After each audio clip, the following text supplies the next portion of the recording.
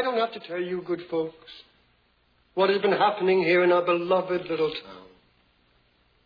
Sheriff murdered, crops burned, stores looted, people stampeded, and cattle raped. Now the time has come to act, and act fast. I'm leaving. You get back here, you pious, silly-ass sidewinder. There's no way that nobody's gonna leave this town. Hell, I was born here, and I was raised here, and dadgummit, I'm gonna die here. And no sidewinding, bushwhacking, hornswoggling, crocker is gonna roll away British cutter. Now, who can argue with that? Robert. I think we're all indebted to Gabby Johnson for clearly stating what needed to be said. I'm particularly glad that these lovely children were here today to hear that speech. Not only was it authentic frontier gibberish, it expressed a courage little seen in this day and age. What are we made of? Our fathers came across the prairie, fought Indians, fought drought, fought locusts, fought Dix. Remember when Richard Dix came in here and tried to take over this town? Well, we didn't give up then. And by gum, we're not going to give up now. Rabbit. Olson Johnson is right. What kind of people are we anyhow? I say we stay and fight it out. Rabbit. Dr. Samuel Johnson's right about Olson Johnson's being right. And I'm not giving up my ice cream parlor that I built with these two hands for nothing or nobody. Howard Johnson is right. Thank you, man. Rabbit.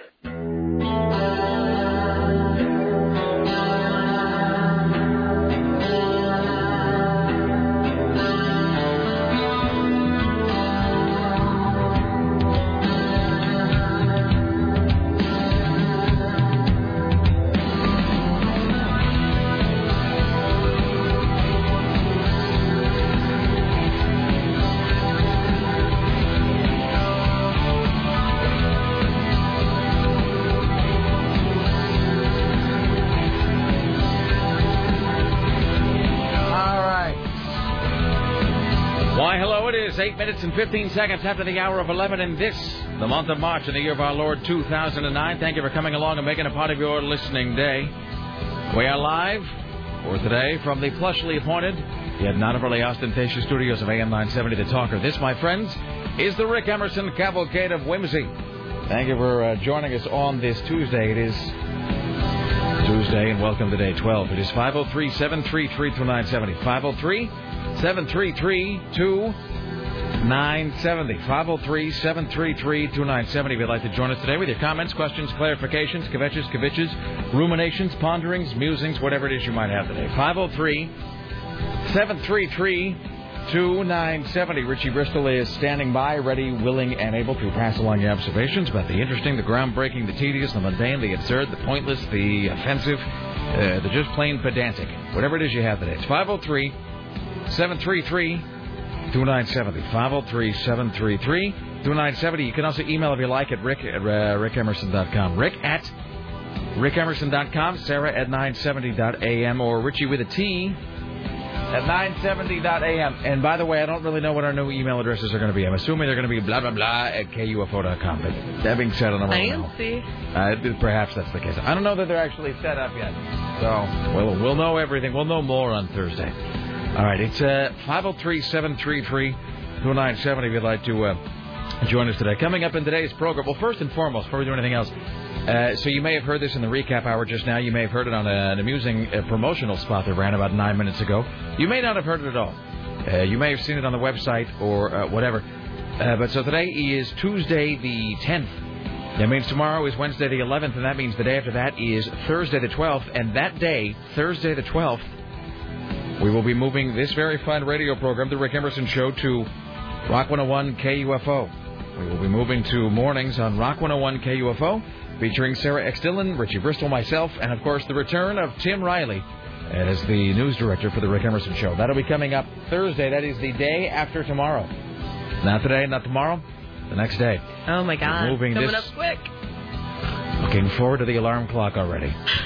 I'll be moving this radio program to Thursday, to mornings Thursday on Rock 101 KUFO. So more details on that as we go on, including this. So before we do anything else today, I will say that we're going to set aside a segment, probably not here, probably sometime, I don't know, maybe in the 1 o'clock hour, but we might do some of those here before the bottom of the hour. We might do some in the next few minutes.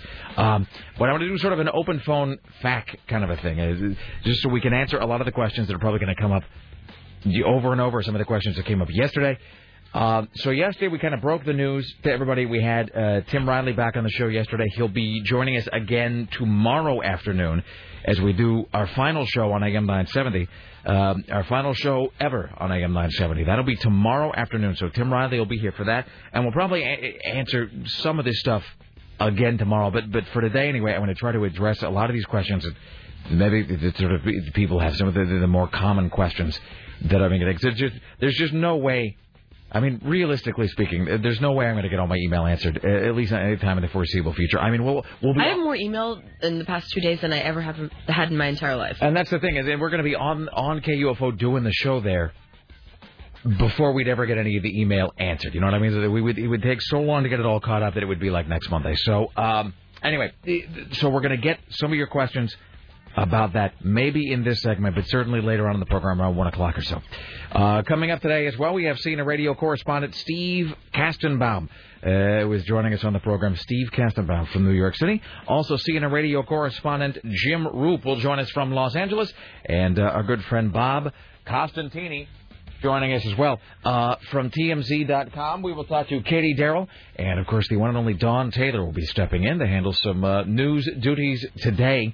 Then tomorrow we will have Dave Schmicke here with us, as well as Tim Riley coming on to the back half of tomorrow's program. And then Thursday morning, March 12th, we will be moving this very fine radio broadcast to Rock 101 KUFO. So more details on that coming up as well. Also today, Geek Watch coming up, Religious Nutcase Watch coming up, and something or other. Are we still giving away those My Two Dads DVDs? Is that this week? Or was that last week? Is that this week as well, Richie? I have no clue. All right, well done. Way to stay on top of your game. I'm waking up at 4. I'm sorry? He's training himself to already wake up early. Can I train you to actually put your mouth next to the microphone when you speak? It's so difficult. Seriously, are you going to let me in the morning? It's quit being a thing I find amusing. It's begun to become a thing that I find irritating because you speak, and then I have to take up twice the amount of time because we have to ask you to move your mouth next to the microphone. Okay, sorry. Thanks so much. How are you, Richie? Hi, Richie. How are you today? Oh, I woke up at 4.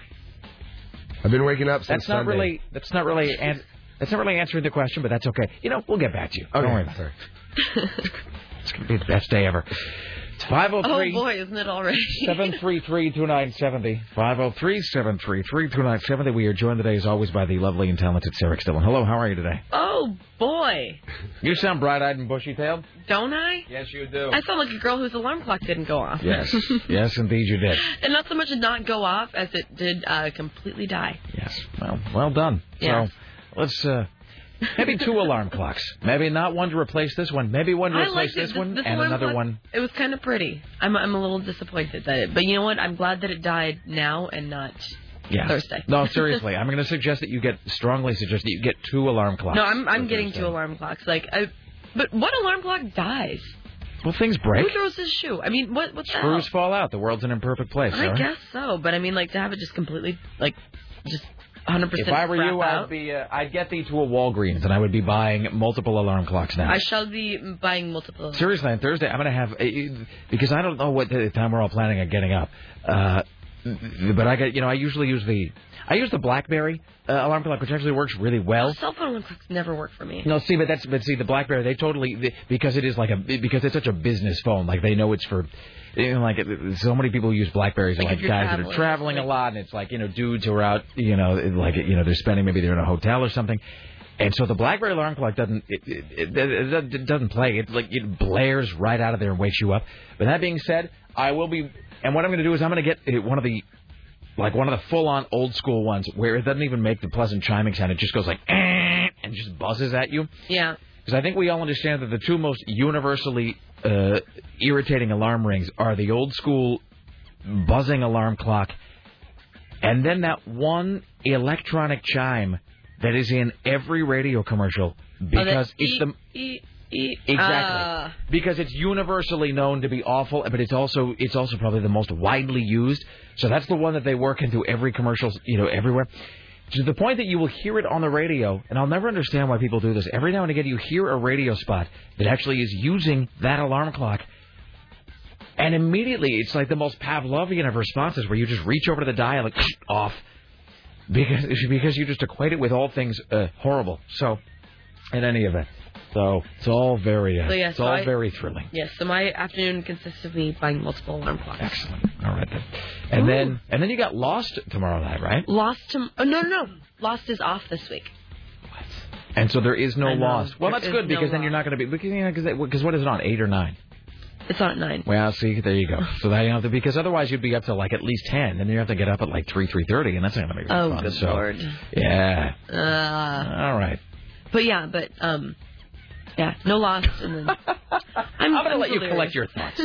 It's 503-733-2970. And we had bowling last night. And were you successful? Did you crush the opposition? No, they were really freakishly superhuman strength good. We're still in first place though. Okay, yeah, we won the last game. We lost the first two, won the third one. All right. But you could be forgiven for perhaps being ever so slightly distracted. It's all right. I'm sorry. That's right. Your mind might have been elsewhere last night. While you should have been thinking bowling, you might have been thinking, I don't know, hey, we have to transplant the morning show. It's been a bit of a morning. It's been a bit of a morning. All right. We'll just take some random phone calls here at the beginning of the show. Hello. Hi. You're on the Rick Emerson radio program. How can I assist you today? Hello. Hello. Hi. Hello. Hi. Yes. Hi. Yes. Hello. Hi. Hi, Rick. Hello? Hi, Sarah. Hello. Hello. Hi, Richie. Hi. This is Helen. Oh, hello, Helen. How are you? I want to tell you that I'm disoriented, too. This whole thing is very disturbing. The thing about it is you people are grand. You're so creative, and I'm so glad that you have a job and that you're going to be able to live comfortably on to something else. But I'm sure, like many, many people, we're going to miss you so much in this part because you were a lot of our life, and we're not moving to the moon or anything, right? I know, but you're gonna be up so early, and it's like I don't know if I want to get up that early, but Helen, you know you want to. What? Don't you want to? You don't want to get up with us? Well, I might hear you at 8:30 or 5 minutes to 9. Well, thankfully, Helen, the miracles of science and technology do archive the program, and they make it available to you with one simple click of a mouse. Okay. Well, thank you so much, and you're just wonderfully grand. And I think that later you people will be coming back today. After the world gets better. All right then. Thanks so much, Helen. But we're coming back where? I don't know, and I don't really know who you people are. It sounds vaguely offensive. I don't know that this is where we should be going. You people. Hello, hi, you're on the Rick Emerson radio program, taking some unscreened calls here at the beginning of the show. How can I help you today? Good morning, Rick, Sarah, and Richie. Hello, hi, how are you? Good morning. Good. Hey, I was listening to the big announcement yesterday, and the first thing that popped in my mind, I'm sure you got your slot time covered and all that, but the first thing that popped in my mind was, the greatest thing I was thinking would be great to replace your show would be Don Taylor and Dave Schmicky, and you could call it, wait for it, Double D. Let me ask you this. If you were to go back and look at this call, really, like if you were to advance yourself into the future and analyze this call, where would you say that your comments went off the rail? Exactly. If you were to look at the weakest part of this call so far, exactly what would you identify as that section? I'm not sure. It would be the double D's part. But other than that, I like where we were going until that happened. Somebody actually suggested that we just create a sort of rotating laid-off Portland media folks program, that we, a show that we actually just set aside. We block out some section of time where it is kind of just a revolving cast of folks that have been blown out from various media outlets. So I will tell you this, and we were talking to Todd Tolsis yesterday. Don Taylor's actually going to be in today. Dave Schmicke's going to be in tomorrow. David Walker, actually, I haven't even had time to talk about David Walker. We should congratulate David Walker, who actually got himself a job. He actually is now once again employed, and it worked out it was sort of serendipitous, actually, because he emailed and he said, he was like, hey, I hate to break the news to you, but I won't be able to be in on Thursday afternoon because I'm going to be at this job. And I emailed back and I said, hey, as a matter of fact, it works out perfectly for us because we're going to be moving the KUFO. But we are going to, we have really just worked with and met a lot of great people and folks who have come in and they've lent us their voices and their talent and their time. And we're going to find a way to incorporate as many of those folks as we can. As we move over to KUFO in the mornings, we're going to try to find a way to continue the spotlight of those guys because they really are fantastic. So your suggestion is actually is quite a good one, and I don't know that it would be necessarily that, but we are going to try to find a way to give those guys a little bit of a microphone and a little bit of a platform as we move forward because it's just there's too much talent just to overlook. So. And just because it's such a great suggestion, sir, I'm going to overlook the unfortunate double D's part at the end. Because I think at one point that's what they wanted to call Daria and somebody. I think they wanted to call it I think they wanted to put Daria and Doug together on the buzz. And I think they had some whole thing in their head that they were going to call it, it's Daria, it's Doug, it's double D's. And oh, that's bad. It is. So, but we're going to mentally excise that portion of your call. All right. Well, thanks, man. Good luck, and looking forward to the morning show. All right. Thank you, my friend. All right, there you go. See, at least he's looking forward to it, not saying, I'm going to catch 5 minutes of it. Rick, I dread your move to mornings, and it's caused my whole day to become torn asunder. What the hell? Said that we were disturbing her? Hi, you're on the Rick Emerson Show. Hello. Hello, you people. Hello. Hi. Thank you. Yes. Hey, so why are you guys doing 5 to 9 and not 6 to 10? I think this is sort of a little bit of a pulling back the curtain thing. I was talking to Sarah about this yesterday. First of all, because 5 to 9, 6 to 10, I mean, I could sort of be cynical about it and say that if I'm really going to get rid of the remainder of my evening life, if I'm actually going to have no social life, no ability to do anything, if I'm going to have to go to bed as though I were back in first grade, I might as well get done with work sooner rather than later. But the other thing is, I think there's so much out there, and there's just so many. I mean, there's the morning shows on TV, and there's radio shows, and there's just a billion things. And I think our thing is just kind of to get on and to get ahead of everybody else and just sort of be first out of the gate, if that makes any sense. So. Sure. One other question. Have you guys thought about maybe, I know you're doing the podcast with KFO, and I don't know if they allow the crossover from one station to the other, but just replaying your show in your regular time frame on this station. I will say that's a much better suggestion than the guy who emailed me repeatedly yesterday saying that we should do 5 to 9 on KUFO and then take an hour off and then come over here and do 10 to 3 on 970, which, by the way, there's just not enough money in the world. So if confidential to that guy, stop it. Stop emailing. Stop asking. Not going to happen. In terms of, that's another question we've had, and so we'll just kind of do sort of an ad hoc open phone fact thing here. And throughout the day, we're going to try to get some of these questions answered. In terms of doing the KUFO show and then repurposing it, as they say now in radio, they don't say reuse, they don't say recycle, they don't say replay, they now say repurpose.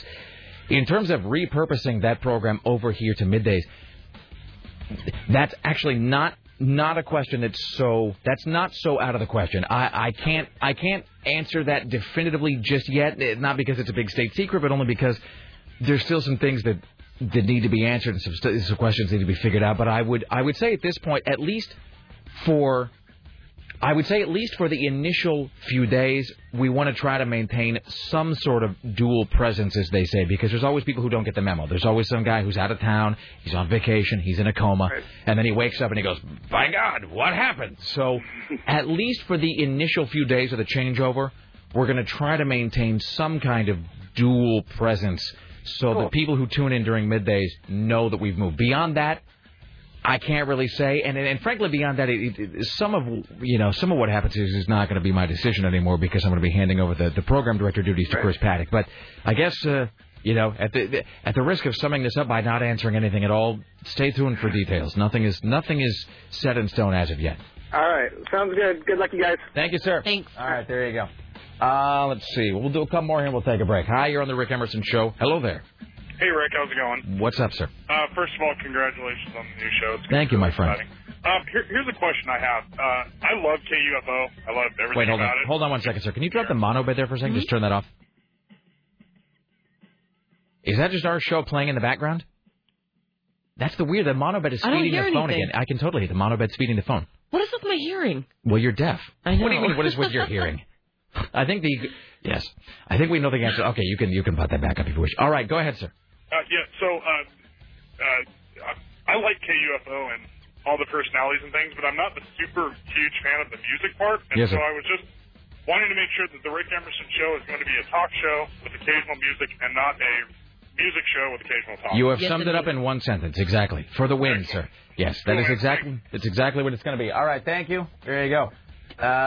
See, that was a concise question with a definite, concrete, finite answer. Hi, you're on the Rick Emerson Show. Hello. Good morning, Rick et al. Hello, sir. First of all, huzzah to you. I'm very excited by the move. Thank you, my friend. Secondly, I have a suggestion and then a question. My suggestion is I used to wake up at 3 a.m. to do a really early morning shift, and I had 3 alarm clocks, one in my room, one in the bathroom, and one in the kitchen that were all set to go off at the same time. So it forces you to move from one location to the other. And they got that. Somebody was telling me that I guess it was actually in the Think Geek catalog. Oh, the moving alarm clock. Yeah, it's an alarm clock that runs away from you, and it's like it's got some weird.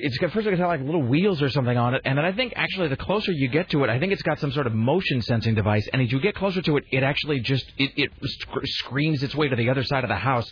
So you got to be chasing the thing around in the morning, which seems like it would either be A, fantastically effective, B, it might be hilarious, infuriating, C, hilarious, D, angering, or possibly some combination of the above. But you had the 3 going off simultaneously?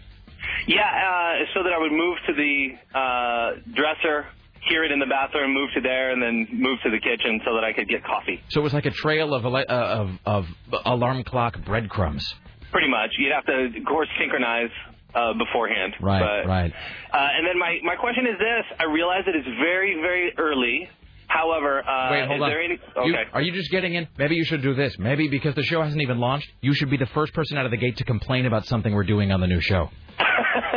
No, not me. Say, I don't know, that guest you had on in the 7 a.m. hour, I just felt that they were dull and had points that were too obvious.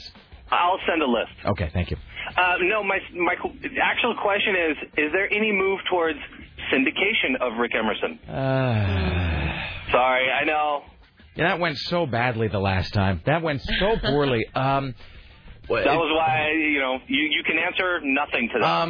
Well, I'll just say this. I'll say at the moment, no. At the moment, I and we and all of us and CBS, I speak for CBS on this too, I think, at the moment, just as we have been with this show here, we're concerned with doing the best show for Portland possible. I mean, that was, for those of you who don't know, I used to do this terrible syndicated show, and then it went away, and then when we started doing the Portland show again, I sort of had realized the error of my ways and kind of trying to be everything to everybody, and of course ended up being nothing to nobody, and nobody listened. And so we tried to do the best Portland show possible, and we're going to be trying to do the best Portland show possible still, just in mornings on KUFO, and we're going to be focusing on making it a Portland show, keeping it a live local show. At some point, if it becomes wildly successful, I guess anything is possible. But at the moment, we are going to be focusing on keeping it Portland-based.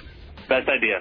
Best show ever, and good luck to you guys. Thank you, sir. All right, we'll take a break here. Back after this with more of your phone calls. So we're going to be doing sort of an open phone FAQ throughout the day. If you have questions about our move to KUFO, you have questions about what the show is going to be, you have questions about anything under the sun, you can give us calls. 503-733-2970. When we come back, Bob Costantini, Steve Kastenbaum, later on Don Taylor, and more. Stay there. It's the Rick Emerson radio program.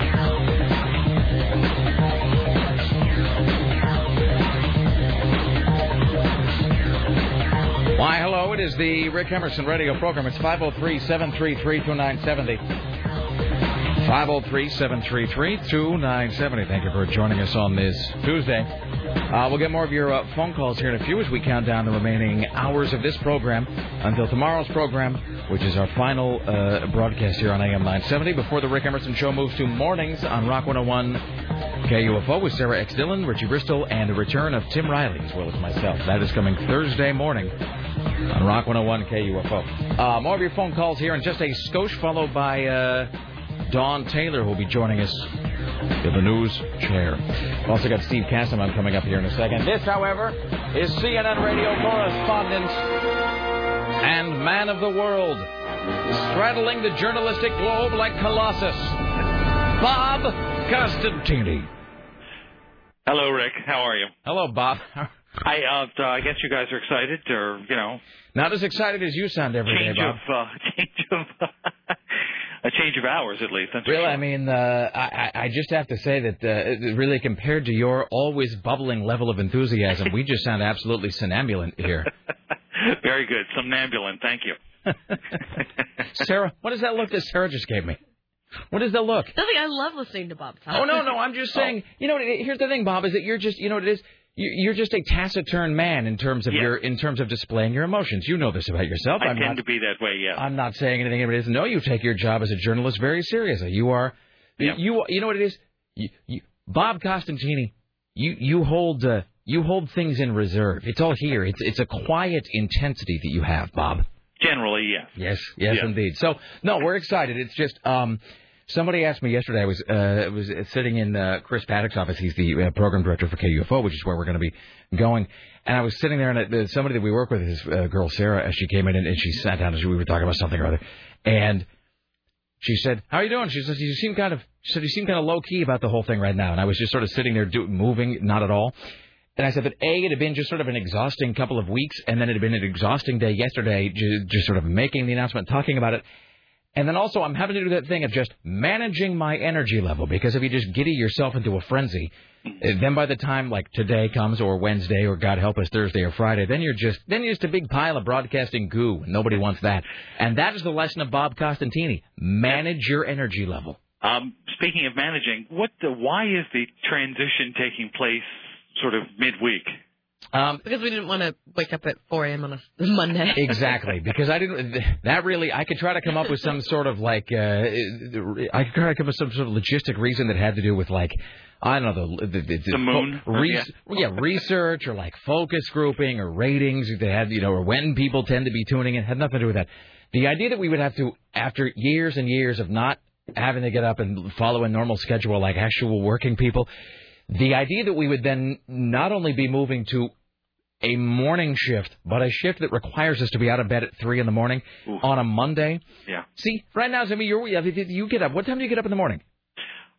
Well, when I work Dick's shift, which is the morning shift here, I usually have to get up at 4. See, so I mean, you do that. You get up at 4 a.m., and just now when I say getting up at 3, you did the involuntary, So I don't do it every day, though, too. Just out of the blue, after 13 years since doing morning drive, getting up at 3 a.m. and then having to do 5 days in a row, that is enough just to sap anybody's will to live. So this is kind of splitting the difference. We're going to be doing it on Thursday, gives us Friday, get a couple days to regroup, then we come back strong on Monday. That really is that's the actual reason. Very good. Yeah. So, anyway, so on that note, but it is good luck, by the way. And well, I should say, and we should also note that our relationship with CNN will continue unabated. So we look forward to many, many more years of everyone's charm and enthusiasm, sir. Unabated, somnambulant. Wow. It's what I do. I don't even know what we can really get to here, because we're sort of running behind a little bit. But I will just say this. There's a story that seems to happen about every 95 days. Apparently, the federal government's going to be running out of money. A, I thought we were already out of money. B, I thought we've been out of money for like 20 years. And C, they always threaten these things that they got to pass some spending bill or the government's going to run out of money. But it never really happens. Things never really stop. Yeah, things will not stop this time either, even if they don't pass this $410 billion emergency spending bill or supplemental bill or omnibus bill, the various names to it, because the Democrats are controlling Congress and Democrats control the White House. So there is not likely to be any kind of showdown, even if that particular bill gets stalled once again. The Democrats do believe they have enough votes for it to pass in the Senate pretty much intact, and that includes the 9,000 or so earmarks projects, pork barrel projects, as critics like to call them, that would be part of this bill. The Obama administration keeps saying, well, this is last year's business, so it doesn't necessarily count against our pledge of, cutting down on earmarks and things like that. But it's going to pass, more than likely, perhaps later on today. Hey, and by the way, I guess it shouldn't surprise me at this point. There should come a point in the evolution of your life as an American citizen when these sorts of things no longer catch you off guard. Is it true that Congress just gets an automatic pay raise every single year, like forever?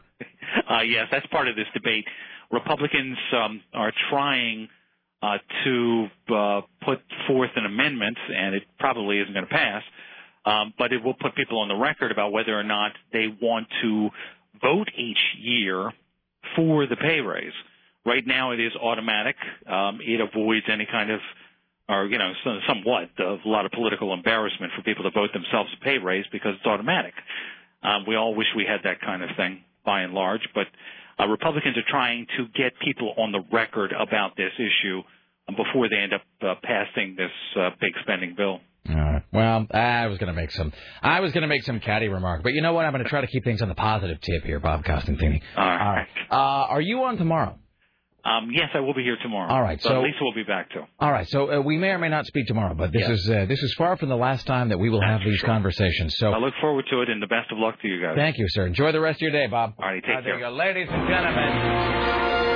Bob Costantini, a veritable crockpot of newscasting energy. There you go. Fantastic. Wonderful.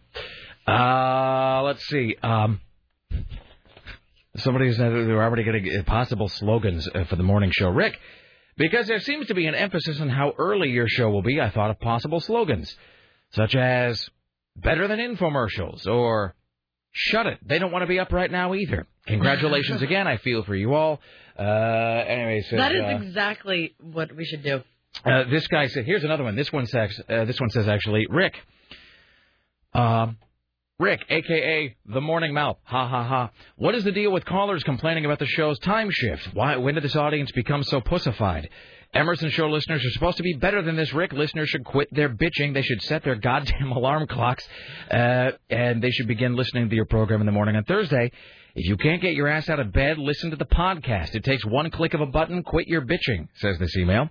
Seriously, I don't understand people who are complaining when we're the ones who have to drag, and I'm looking forward to it, by the way, but, and we're the ones that are going to have to be up. I mean, we get to be up, Sarah. We don't have to be up. We get to be up. And they can listen in their pajamas and have a nice little morning of it. And he says, we get 100,000 watts of clear FM, Rick Emerson Show, and Tim Riley. Come on. He says, my coffee pot and my clock radio set is yours. Michael, P.S., I love Helen. She's confused and nuts and entertaining. All right. Thank you. I want to buy a coffee pot that I can wake up to every morning. Oh, I have one of those. You have one of those? Yeah. That sounds magical. Like, you set the alarm and then it starts? I don't have a coffee pot. You know this is 2009. Like, you don't have an alarm clock. You don't have a coffee pot. No, I'm a hippie. I mean, by nature. An alarm clock. I mean, they've had those, like, since 1970, I think. This is like you set the time, like 6 a.m. Bam, coffee pot turns itself on. Did you not know those existed? I knew they existed, but... Do you not own a coffee pot? I don't own a coffee pot. See, that doesn't make any sense. I know that you're not the most domestic of women, but I mean, seriously, what is I think I have like a... what are those, like the... Please don't tell me you own a percolator. Please don't tell me you percolate coffee. A percolator. All right. No. I have to disown you. All right. But what do you mean? But I want to get a magical coffee pot that turns on when I wake up. How can they live in Portland and not have a coffee pot? I mean, I know there's coffee shops everywhere, but I mean, so they're not always open. They're not always around. I live with not a lot. Do you just not drink coffee as a regular thing, though? Is that the deal? Are you not a habitual coffee drinker? No, I don't need it. I don't need it in the morning. I mean, right. That's the difference. I drink it here. Okay. That's okay. Well, but I feel like I'm going to become a habitual. I need it in the morning. That's almost certainly the case. Yes. Let's welcome now to the Rick Emerson Show from New York City, man about town, Steve Kastenbaum. Hello, sir. Yeah, Sarah, you will be drinking coffee every day from now on. Since I started working early morning hours, Rick, 24 ounces of coffee a day before noon. Good for you. No, what time do you get up, That's Steve? what I'm saying. Yeah, as early as you guys are going to be waking up. What time? What is your alarm set for? My alarm's set for 5:20, 5:30 usually. Around. Oh, wait, your alarm is set for 5:20? Yeah, about 5:20. Now, we'll have been on the air for half an hour by the time your ass is getting out of bed. Sounds like it's just hitting you in the audience today, that fact. Oh, no, I've been thinking about that for quite some time. And I got to tell you, it's also, it doesn't help that, I mean, let's just be honest, if we're talking so much about this. And today and tomorrow, pardon me, today and tomorrow both are going to be, I was saying today we're doing like an open phone fact kind of a thing, because we came on yesterday at 11 a.m. and we announced it, and then we didn't even get the calls till like 1:30 probably, and we didn't get to a whole lot of calls then. And so today and tomorrow we're going to try to be answering as many of these questions for listeners as possible, because people are just now finding out, or they got something they want to know about the new show, or what's going to happen here, or how this came to be, or whatever. But what was my point? So I had this whole grand scheme whereon I was going to start gradually getting up like an hour earlier every day, starting like Monday, where it's going to be 7 a.m., 6 a.m., 5 a.m., and then whatever. And that didn't really happen the last. I'm really honestly not complaining about it. There's just so much to do and so much work to get done before the show launches on Thursday. There's like every single night, I'm like, nothing tonight. I'm going to get to bed at 10:30, and then of course that never happens. So when Thursday comes, it's going to be. I'll just say it's going to begin shifting rather abruptly. It's going to be something of a sudden shift in my sleeping schedule. We'll put it that way. It takes a while to get used to it. It does, but it's worth it. It is. Well, and especially because, I mean, in addition to all of the great, the huge signal and, there's, FM mornings and, which comes, there's a whole lot of, it's a bigger platform in some ways in the sense that there are people, I get email from people every day. They're like, hey, I have to go home and download the show even though I'm up and around when you're on the air because the signal just doesn't get into the office. AM signals especially can get real sketchy in terms of what they call, in terms of RF or interference if you work around electronic equipment. If you work in buildings that are made of certain materials, the AM signals sometimes won't get in there. And when I turn on my kitchen lights, I lose my AM radio station. Yeah, I mean, that is the thing that all AM radio stations have dealt with forever. The fact that there's just certain things that interfere with the signal. And not everybody's able to listen online because of their IT department or whatever. So that really is great. But in terms of everything else, it's going to be, it's going to be a bit of a shift, but it's absolutely worth it. So. But I'm with Sarah. I mean, you can listen whenever you want now. You can just download the podcast. If you have to listen to Rick and Sarah and Tim at 11 in the morning, just download the podcast of the show. I will say that it really is, this is kind of one of the common themes in our program, and I can't really take credit for it. It was a thing that the author Douglas Copeland came up with. Douglas Copeland is the author of Microserves and Girlfriend in a Coma and Life After God. He wrote this great essay, and this is years ago. I mean, he wrote this essay that I had probably in 1997, and it was called The Past Sucks. And he wrote the article, and it started by saying something like, he said, I'm writing this on my Apple PowerBook, on a transatlantic jetliner that is cruising at 700 miles an hour, 30,000 feet in the air. I am drinking a steaming hot espresso that was served to me by the stewardess as I finish this article. After which I will put on my headphones and I'll listen to Moonlight Sonata with digital clarity. And he was talking about all of this technology he was using and all these gadgets he had and all these devices. And he said, but 200 years ago, I wouldn't be on a plane, I wouldn't be typing on a PowerBook, I wouldn't be listening to an MP3 player, and in fact, I probably would be dead of scarlet fever. Because as time goes on, everything gets better. The idea that things get worse somehow is just, that's just not true. And even like 5 years ago, if you missed a radio show, you missed a TV show, you were effed. You were screwed. 10 years ago, there was no such thing as TiVo. But now, man, you missed something, one button, you got to download it. So, anyway, all right, it's all very exciting. Hey, let's talk about something else that's exciting, and by exciting I mean terrifying. How about that stock market? How is it possible that this can be true when it says, here's what it says here on the prep sheet. It says, stocks tumbled on Monday. Here's the thing. When you're at the top of a staircase, I understand that you can tumble because you got to go all the way to the bottom. When you're on the second stair, it doesn't really seem like you can tumble because there's really only so far that you can fall. Well, I think we're really sort of in the lower third of the staircase. So there is still some room for a downward momentum. But I bring you good news today, Rick. I know you've been waiting for good news when it comes to the economy, when it comes to the Dow Jones Industrial Average for a while now. You're like the rest of us. You're tired of hearing bad news day after day. Yes. Today, the Dow Jones Industrial Average has been up as much as 320, 330 points. Right now it's up 278 points. Want to know why? Yes, I do. There you go. One CEO of one bank wrote a letter to his employees saying that, hey, we were actually profitable in January and February. And the whole market was like, yay, good news. Is this the thing?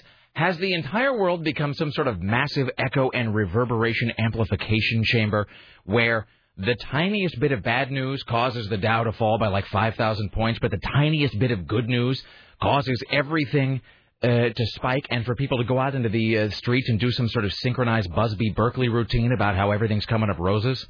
Generally speaking, yes.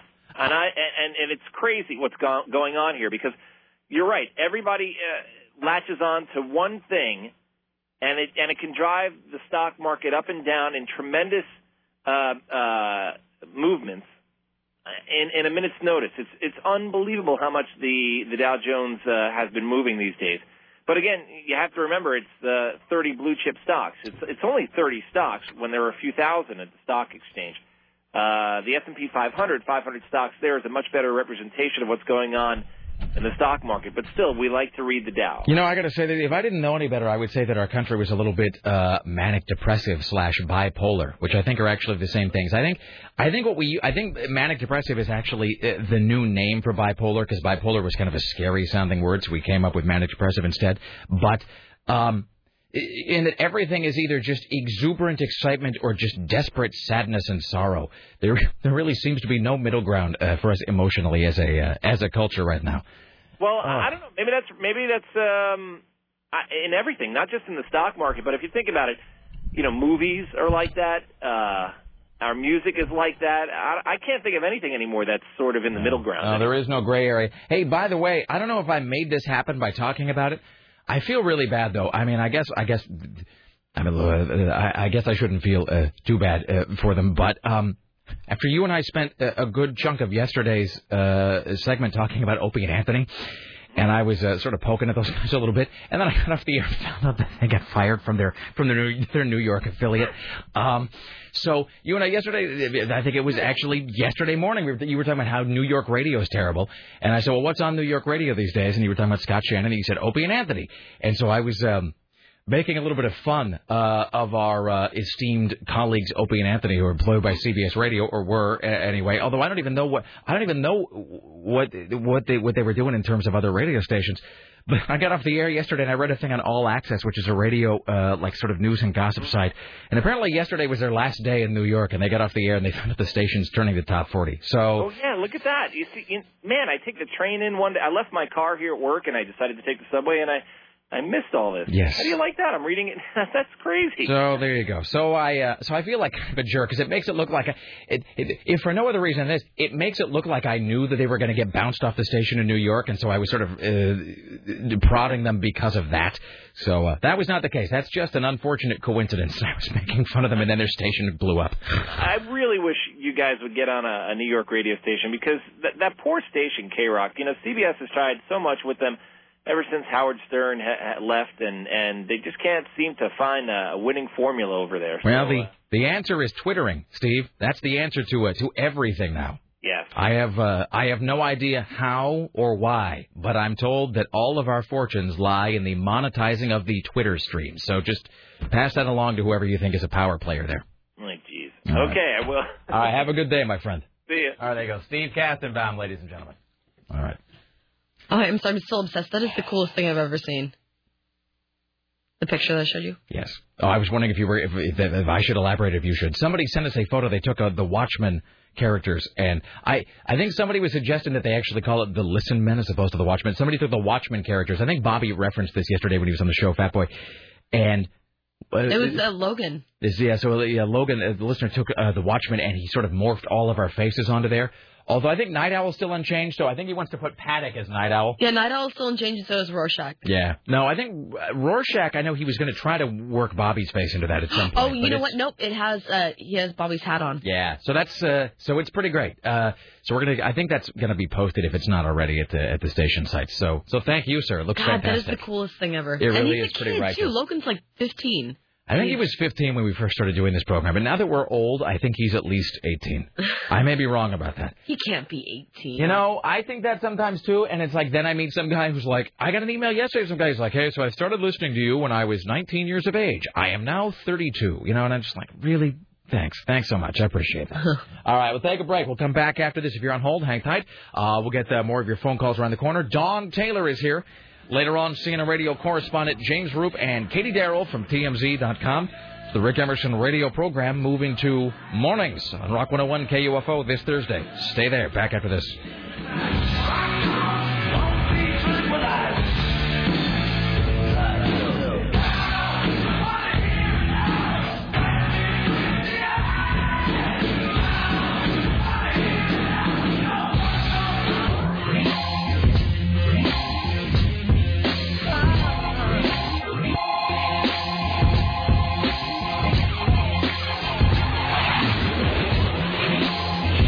Why, hello, it is the Rick Emerson radio program. It's 503-733-2970. 503-733-2970. Thank you for coming along. If you'd like to email us, you can do that as well. It is rick@rickemerson.com.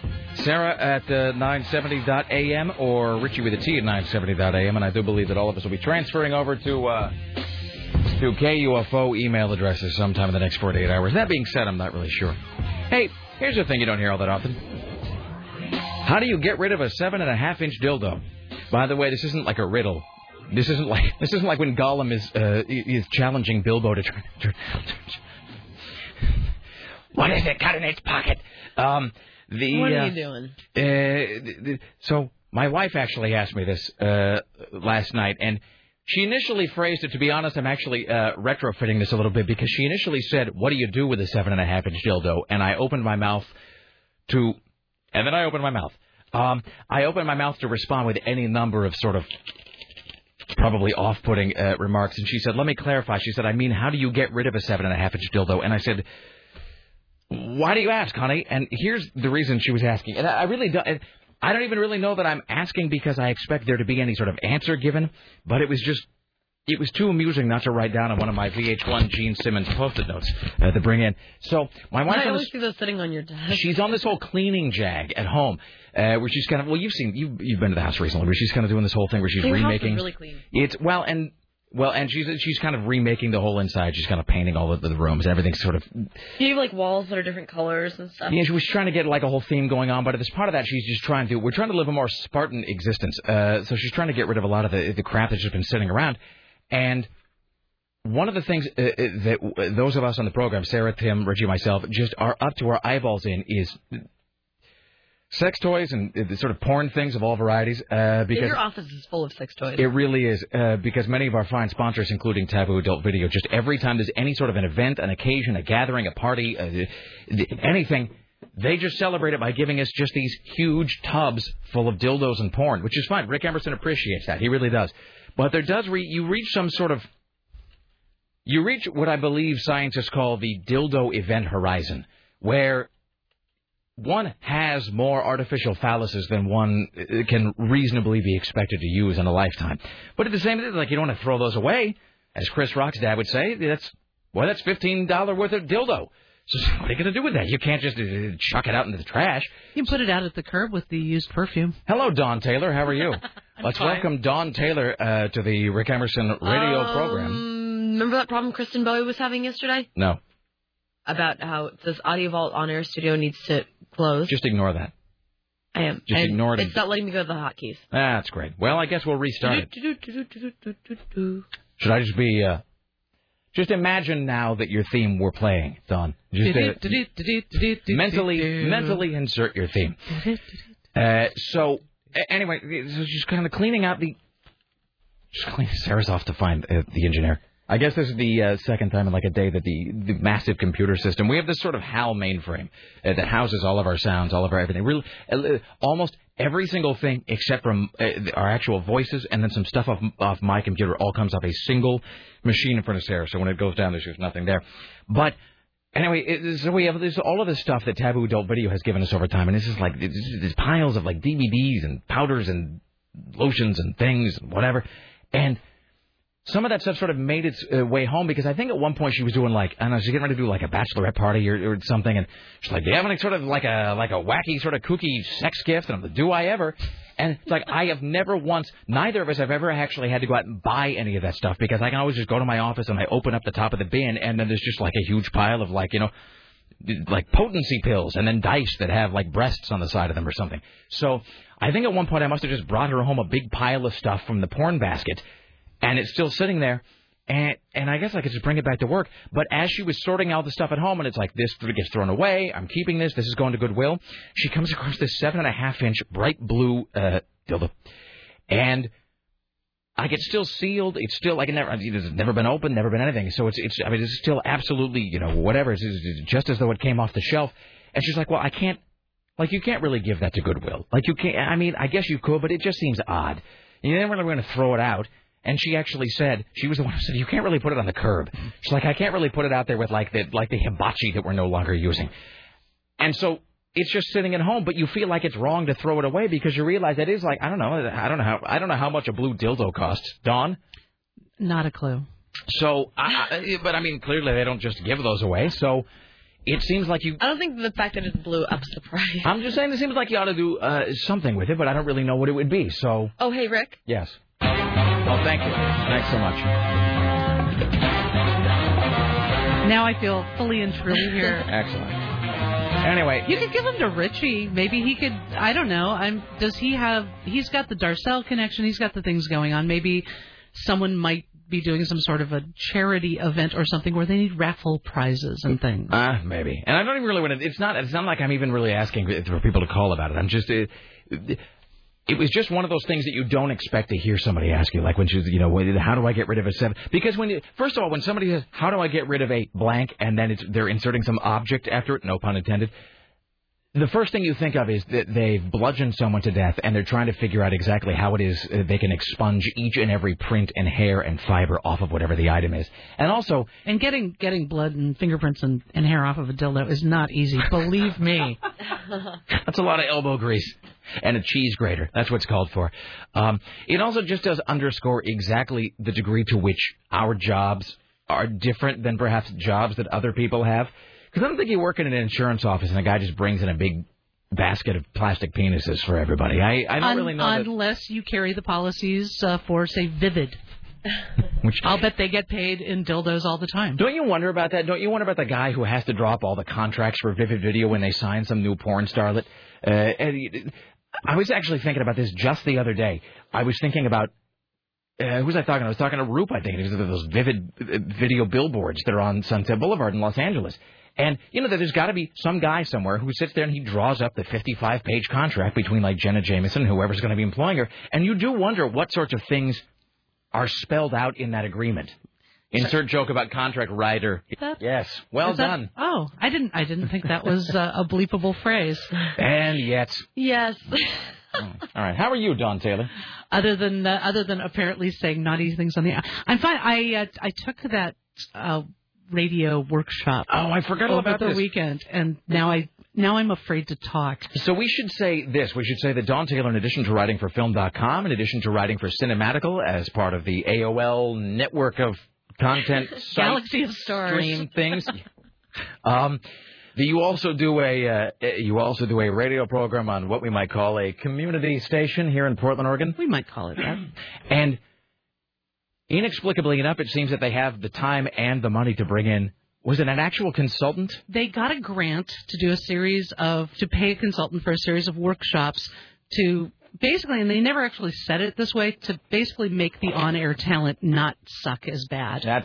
That seems like a lost cause between you and I. Well, yeah. And so they hired this woman who is a radio personality, I guess you call it. She has an NPR show in the San Francisco Bay Area that's all about gay, lesbian, transgender issues.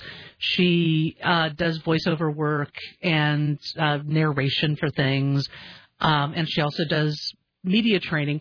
And she's a stand-up comic. Let me understand this. So they got a woman who broadcasts on NPR to come talk to somebody to many somebodies on a community radio station about how to be compelling and to presumably increase the size of the audience. To be fair, she's very anti-standard NPR talk. She's apparently done a lot of training with NPR. She won you over, didn't she? Actually, she was kind of an a-hole. This really is like, it really is very much like Helen Keller teaching Ann Sullivan how to juggle. I mean, that's kind of what she was a very anti the laid back NPR kind of, and this is what there's a lot of at the and plus incompetency at the local community radio station. So she was trying to teach a little bit about compelling performance, which I got to credit her with. But did they give you any handy tips and tricks for presenting your radio program in a more interesting and fast-moving fashion? Well, because Sarah and I are going to be moving to mornings. You might have heard. I've heard that. The show's going to be moving to mornings on KUFO, so we're always looking for any sort of competitive edge, Dawn. So do you have any advice? I do have one note here that I made that I actually noted for Rick to let you know. You're not supposed to narrate your process. What does that mean? Well, all that stuff you do where you actually ask Sarah, you tell her that you think you're running out of time, so she might have to bump somebody. You're wondering where Richie is. You mentioned that you've dropped your pencil. Don't narrate your process. Of course. You're not supposed to. All those things that actually make your show compelling. Human. Yeah, that makes your audiences want to listen to you because they think they're seeing behind the curtain a little and they relate to you. No. And this is a quote directly from her. I wrote this down. If I wanted to listen to you sort your underwear, I would have married your ass. It's no wonder she's a stand-up comic, Don. As I said, she was she said the first thing I wrote down was something nasty she said because I just wanted to make sure I remembered it. There was a fellow who asked her a question about editing. Mm-hmm. And she asked him if he logged his tape when he did interviews and did stuff. And for listeners, basically you either on the editing software or on a legal pad or both, you make notes of at which time markers. At 2 minutes and 42 seconds, Bruce Campbell says something hilarious that we'll probably have to edit. Yeah, or something you want to remember where good quotes are so that you can go back and find them. And he said that he didn't log his tape. And I believe he actually said he can't log his tape, which, I don't know. And then she responded to him, what do you mean you can't log the tape? That it's too hard? Any moron can do that.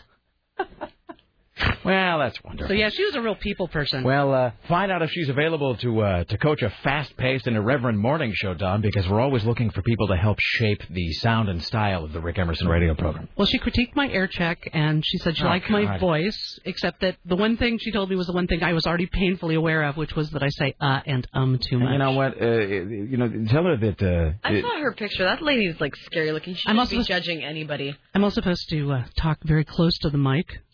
Because that makes me sound sexier and more powerful. Yes, really, because those two things always go together in radio. Really, what you want to do is you just want to be breathy. And try not to have so many thoughts. And try to speak in small one-syllable words. And then occasionally, just give a coquettish giggle in the background. I also have a handout that I brought on talking the copy. May I see that? On how you can hit the operative words properly. So now I'm all thinking about my tempo and my pacing and stuff, and I'm afraid to talk. All right, hold on. Really, it's that. Come on. Oh, my God, this is in Comic Sans. That was, yes. Well done, Marilyn Pittman. Let's see. I was going to try and not mention her name. No. You know what? This woman is not ashamed of the advice she offers. She is not. She's running. She was not ashamed to tell you, all of the advice that she gave you. She's running a professional consulting service here. She undoubtedly is always looking for new clients. So if you're a broadcaster or perhaps somebody interested in getting into radio, and you're looking for advice, you're looking for suggestions, maybe you're just looking to hone and clarify your own broadcasting or speaking style, apparently Marilyn Pittman, who writes everything in Comic Sans, which is the way to be taken seriously in this industry, also, by the way, have a business address that ends in AOL.com. Anyway. She also kept taking notes throughout the entire workshop. Whenever she would say something or have an observation of her own that she thought was particularly clever or funny, she would make a note of it to use it later in her stand-up act. And, of course, let us all know that that's what she was doing. And I'm sitting here thinking, stop narrating your process. No one cares. Marilyn's tips on talking the copy. The 4 dynamics for emphasizing operatives. Pitch. These are the notes, also called inflection. Your notes should have good pitch range. Just like music, when the notes change, you pay attention. guys still need to use the highs or have some treble. Likewise, you gals have to develop those lows or bass to have power. Volume is the punch. Making an operative word stand out by making it louder is the most common but overused way to emphasize copy. But certain words really lend themselves to using the punch. Finding a softer volume on certain words can also help the tone of a story. This is unbelievably useless. Tempo. The vowels. Slowing down a word requires stretching the vowel sound. Stretching out... Is she actually giving advice on how to speak more slowly and what the logistics of slowing down actually are? I believe so, yes.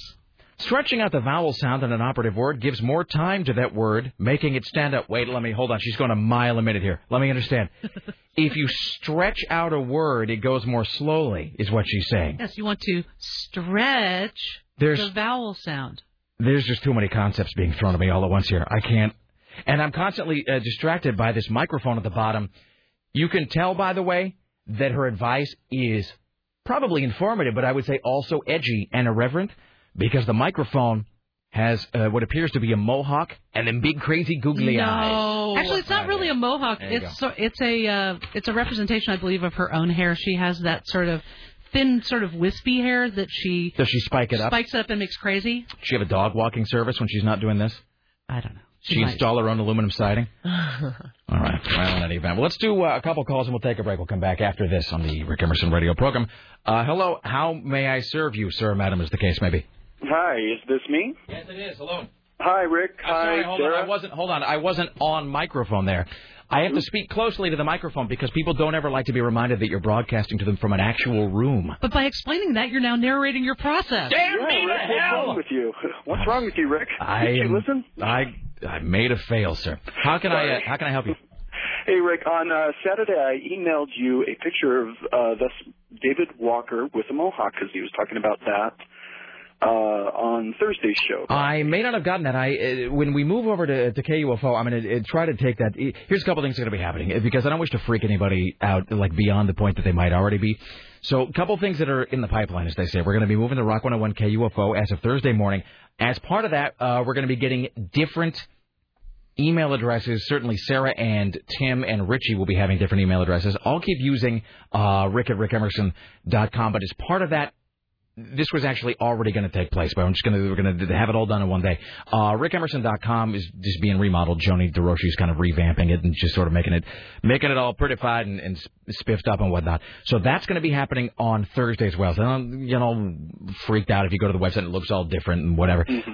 That's happening anyway, but as part of that, I'm going to try to figure out why my email keeps dropping and filtering out attachments. It's like they don't even really go to the spam folder. They just get stripped out for some reason. I'm trying to figure out why that is. So that is a long way to say that I probably did not get whatever photo you sent, sir. Okay. Well, if you'd like, I could resend it. It's very amusing. And this is a period photo? This is a vintage photo? Yeah. Dave and I have been friends since we're like 13 years old. So. I've seen this picture. It's like on his Facebook page or something like that as well, and someone linked it to, and I saw it on Facebook, and it's delightful. I got to say that when Walker was here last Thursday, and he brought that, he posted that movie clip of him in Fatal Revenge where he has like the big Boondocks hair, which is just like the best thing I've ever seen. So yes, please forward that along, sir. Oh, we'll do. We'll do. Best show until Thursday. Thank you, my friend. All right. Hi, you're on the Rick Emerson radio program. Hello. Hey, Rick. Hey, this is Jesse. Hey, question for you. Yes, sir. I do listen to the podcast. I actually have a normal day job since I got a new job again. And kind of got a double whammy of both Paul Harvey dying and then you moving to KUFO. Just to make sure, you're not going to become some strange corporate tool, let me understand this. Are you in fact... Hold on.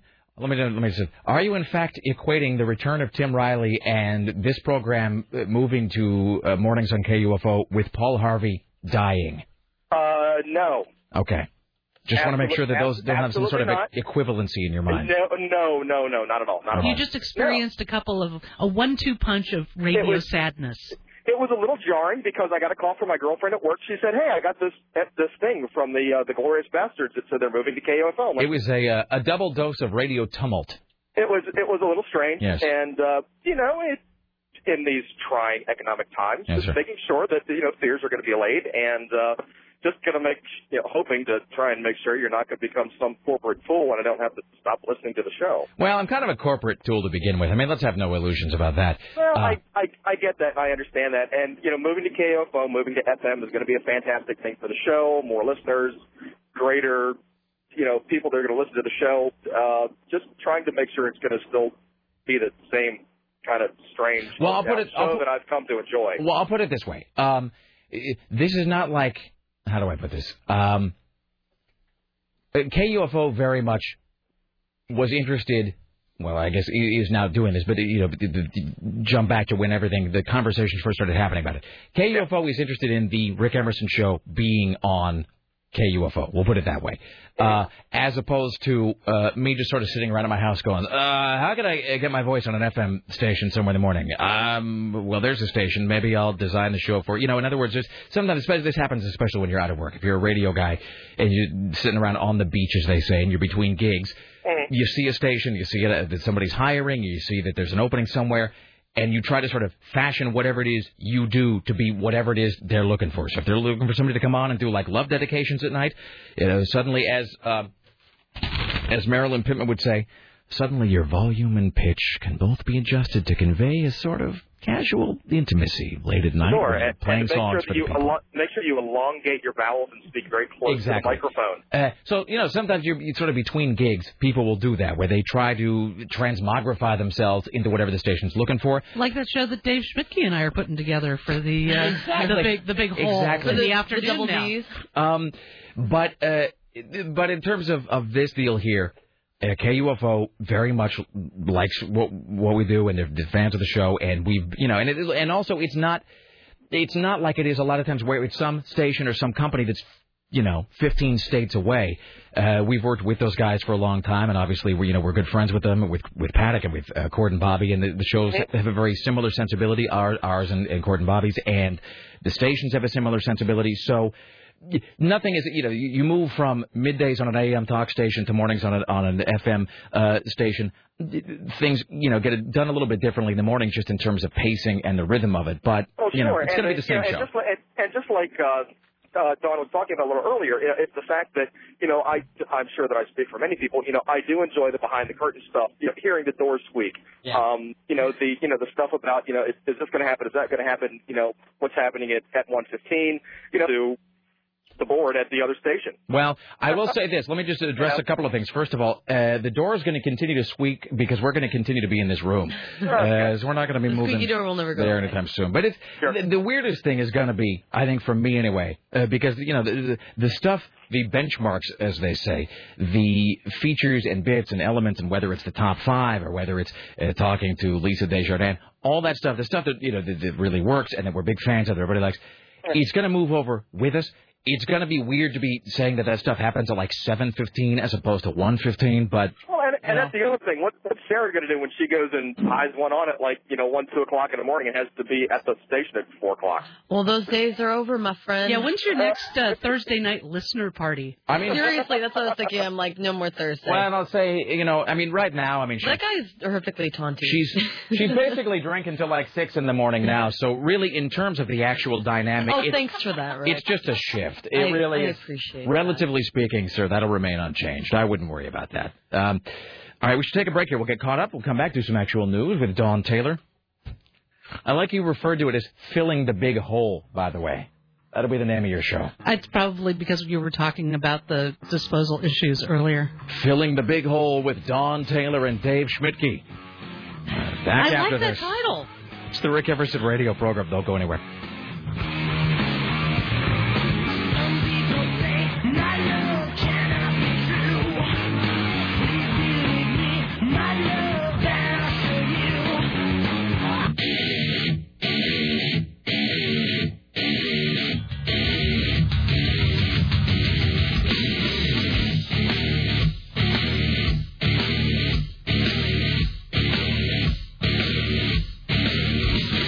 Why, hello, it's the Rick Emerson radio program. Our friend Keelan weighs in. He says, I'm curious, does the prep for the new move effectively cancel the magic shave experiment?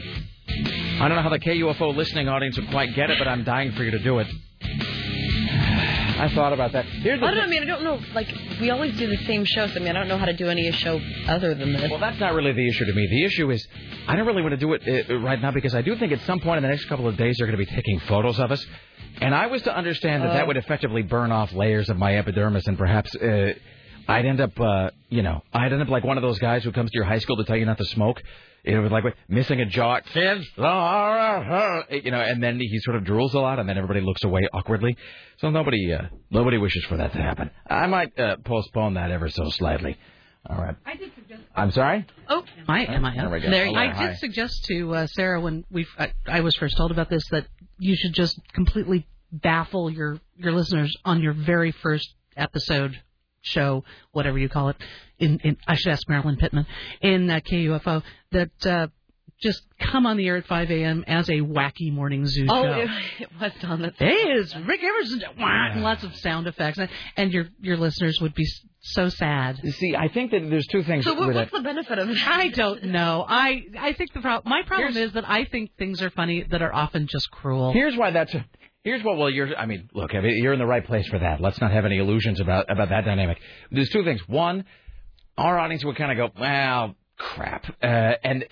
You'd lose everyone. And the actual morning audience that is sort of extant on FM radio would probably not even be fazed by it. That's sort of the problem. And that's not really a reference to Adam Carolla, but just sort of the morning audience in general that is just so acclimated to having a bunch of, hey, we're the Breakfast Flakes, waking you up. We're going to play Battle of the Sexes Dicks. Don't go anywhere. And there's just no... You would have a large percentage of drive time listeners who'd be going, oh, thank God. I'm so glad they brought back quality programming. This is the sort of predictability and humdrum amusement that I've been longing for in my early mornings. And the other thing about it is that so much morning radio is just... Trying to parody or satirize morning radio is almost impossible at this point. I mean, I guess, the Family Guy thing kind of works but it really only works not because it's a good parody, but just because it goes on forever. I mean, it's that Family Guy thing where it's not actually that funny. It's just they just do it for 9 minutes till it becomes funny.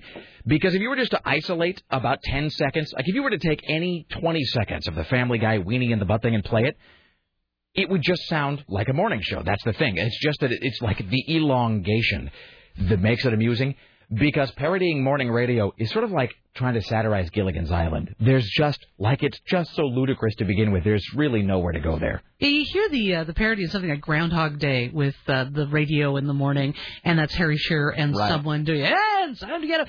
And we laugh because, it's a satire. And then I looked on YouTube and looked up the Da Vinci's Notebook song, the Enormous Penis song. Yes. And there's a YouTube clip of them in studio with Bob and Tom in the morning. Yes. And you have to wade through 2 minutes of Bob and Tom in the morning talking to those zany singer guys before you can actually get to the song. It's like, oh, God, it's not a parody. No. They actually sound like that. It is, in fact, an accurate representation of the vast swath of morning radio programs. But if you ever want to laugh and cry all at once, Paddock is not alone in this because look, even the program director of a talk station, I would get these all the time. But Paddock, especially since the Adam Carolla thing, that announcement where Carolla said, hey, this is my last show and I'm going off the air and whatever. Man, it's like later that day, like within 5 minutes, it was sort of like, it was like Harry Potter getting the invitation letter to Hogwarts, where things just start shooting in the mail slot, except they were all in these big padded manila envelopes, and they were air checks of just the worst, no offense to whoever sent these, it's just the worst crap you have ever heard in your life. And look, not like I'm the gold standard or nothing, but I mean, this doesn't really work on the air. This is more of a visual gag. But there was the CD that Paddock got. It was an air check of some duo. It was like, the Mary, Terry, Larry, and Gary show. But the primary two hosts were a man and a woman who I think, it's like they were either married or you were like supposed to get the idea that maybe they were more than just friends and co-hosts. But the guy looked a little bit like Tom Poston from Newhart. Like he should have been putting on bib overalls and like putting the screwdriver inside a tractor. And then the woman was doing what I can only describe as a variation on the Macaulay Culkin Home Alone pose.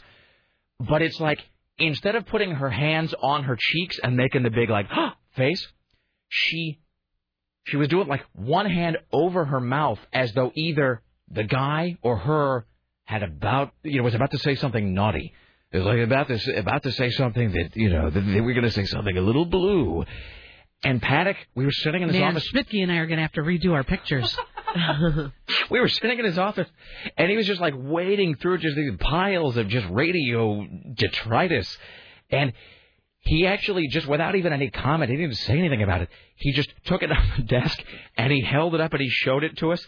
And then he just, like, his shoulders sort of slumped kind of imperceptibly, and he just shook his head, and he just put it down the desk. He's like, I'm going to go to the kitchen for a while. I'll be back. And he just left and came back because it was all too depressing. All right. Let us do this, ladies and gentlemen. We're going to get some more of your phone calls here in a moment. Don't forget, as of Thursday morning, this very fine radio program, The Rick Emerson Show, moves to Rock 101 KUFO. Coming up later on today, we'll get more of your phone calls about the change and whatever questions you might have about how it came to be or what's the show and what's the show going to sound like. So any of those questions we will get to via your phone calls here in a short while. Also, senior radio correspondent James Roop, Katie Darrell from TMZ. This, however, is the news. And now, from the CBS Radio Center in downtown Portland, this is the news. An arsonist is apparently on the prowl for green Ford Escorts from the 1990s. 3 of them have been burned in recent weeks, a series that Medford, Oregon Police Sergeant Mike Boudreau described as, quote, pretty bizarre. A 1995 green Ford Escort was destroyed by flames early Sunday morning after someone broke a window and poured flammable liquid into it. A similar fire was set in a 1993 green Ford Escort parked in a driveway on February 22nd. Investigators have also uncovered a February 2nd case of a 1992 green Ford Escort damaged by a plastic container filled with flammable liquid placed next to a tire that burned without setting the car on fire. Boudreau told the Mail Tribune newspaper in Medford, I think this person really doesn't like Ford Escorts. That's the sort of precision reporting that one can expect from, where is it, Eugene? Medford. I'm sorry, Medford. Please forgive me. I don't have anything to say about that except to say that I once owned a Ford Escort, and so I'm a little bit biased because it was, first of all, it was jet black and it had no air conditioning. And one of the windows rolled down, but the others didn't. And I owned it during the hottest summer in Washington. I think it had been the hottest summer in like 75 years or something. And so when I think about Ford Escorts, it was just a sweat box. It was like one of those things that you see guys sitting in the 1940s movies where it's like a box and it's just his head above it, and he's in there like trying to shrink down for the big movie role or whatever. Also, that I don't believe I've ever seen a green Ford Escort. Also, this. I would like to see some sort of... I was talking about the documentary Helvetica, and it was just 90 minutes about a font, and it really... it manages to neither be pretentious nor navel-gazing, and it really is unbelievably entertaining. But on that sort of... talking about things like that, like sort of stylistic things and subjects that seem very... well, that are, in fact, minute areas of the human experience, but which have a big impact on us, or stuff that you never really thought about, especially in terms of aesthetics... I think about the weird color schemes that we latch onto in one decade or another. For example, the idea that everything in the 70s somehow had to be avocado green. I remember growing up in like my stupid Kennewick house, and where everything in the kitchen was this weird, and it was like an avocado that had been left out at room temperature for 5 or 6 days. And our stove was that color, our oven was that color, the dishwasher was that color. Like everything had to be that one shade.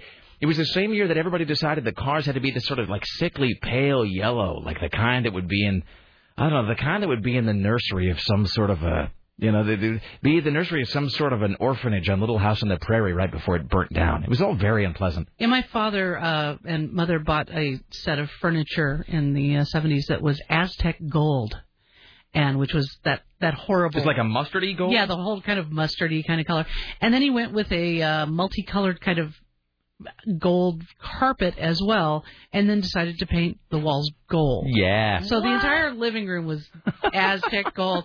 There was a point at which... which... It's like walking into a urine sample. Well, it's weird when you realize things about your parents at some point where you just accept or you're angry about them, and then one day, every once in a while you have an epiphany where you realize something, and I suddenly realized my parents have no taste. Not even a matter of bad taste. They just have no taste at all. Like, well, we got gold furniture, we'll get gold carpet, paint the walls gold. That'll match. Hold on. Wait a minute. I was raised by rubes. So Well, it's like the it's like the thing of speaking of the hallmarks of the 70s, that thing everybody points out is like the shag carpeting, and which there must have been, like when they just rolled a 20-sided die and came up with that as the thing they were going to sell everybody. There must have been some thought process that went into that. There must have been some purpose for having carpet that was like 4 inches thick. Which is just, and as anybody who's ever lived in a house, I mean, we used to have this intern, Kyle, on the show years ago, and Kyle actually wrote me yesterday. Really? Did he hear the news? He did. What's up with? I wonder what is up with that guy? He was getting married to that girl that was too good for him. Megan? She's way too good for him. She's so sweet and cute. You know what it is? And he knows it too. He knows that she's too good. Kyle is one of the. You know what it is? Kyle and that girlfriend of his, Megan was her name, and she's just like the sweetest, nicest, most wonderful, intelligent.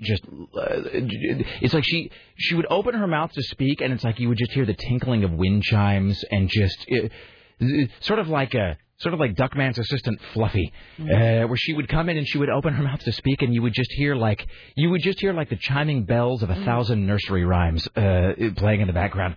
And then Kyle was just such a douche in the best possible way. I mean, Kyle was amazing. I love Kyle. Kyle was one of those guys that like the Man Show was made for. Oh boy. Kyle's the guy that judged a cue embarrassing radio story, the Miss Hawaiian Tropic pageant with me. He's the one that said he marked the one girl down because she had too much self-esteem. He's like, which he actually said, and it wasn't even like he was saying it to be funny. It's like we're sitting there, and that was a thing that Entercom made us do when we were back at Max 910. And so we went to some place somewhere to judge the Miss Hawaiian Tropic pageant, and we're sitting there. And look, don't get me wrong, Rick Emerson's all man. But I just sitting there with my scorecard. It's just these sad, sad women teeter out onto stage, in like their high heels in the Miss Hawaiian Tropic pageant. And I'm sure Hawaiian Tropic it's a fine product, but I think the grand prize was literally something like $75 and like a year's supply of Stouffer's entrees or something. It was just depressing, and so we're sitting there, marking all the various categories, and I look over and this girl comes in. She's very attractive and, has a personable smile and seems to have a certain magnetic charisma to her.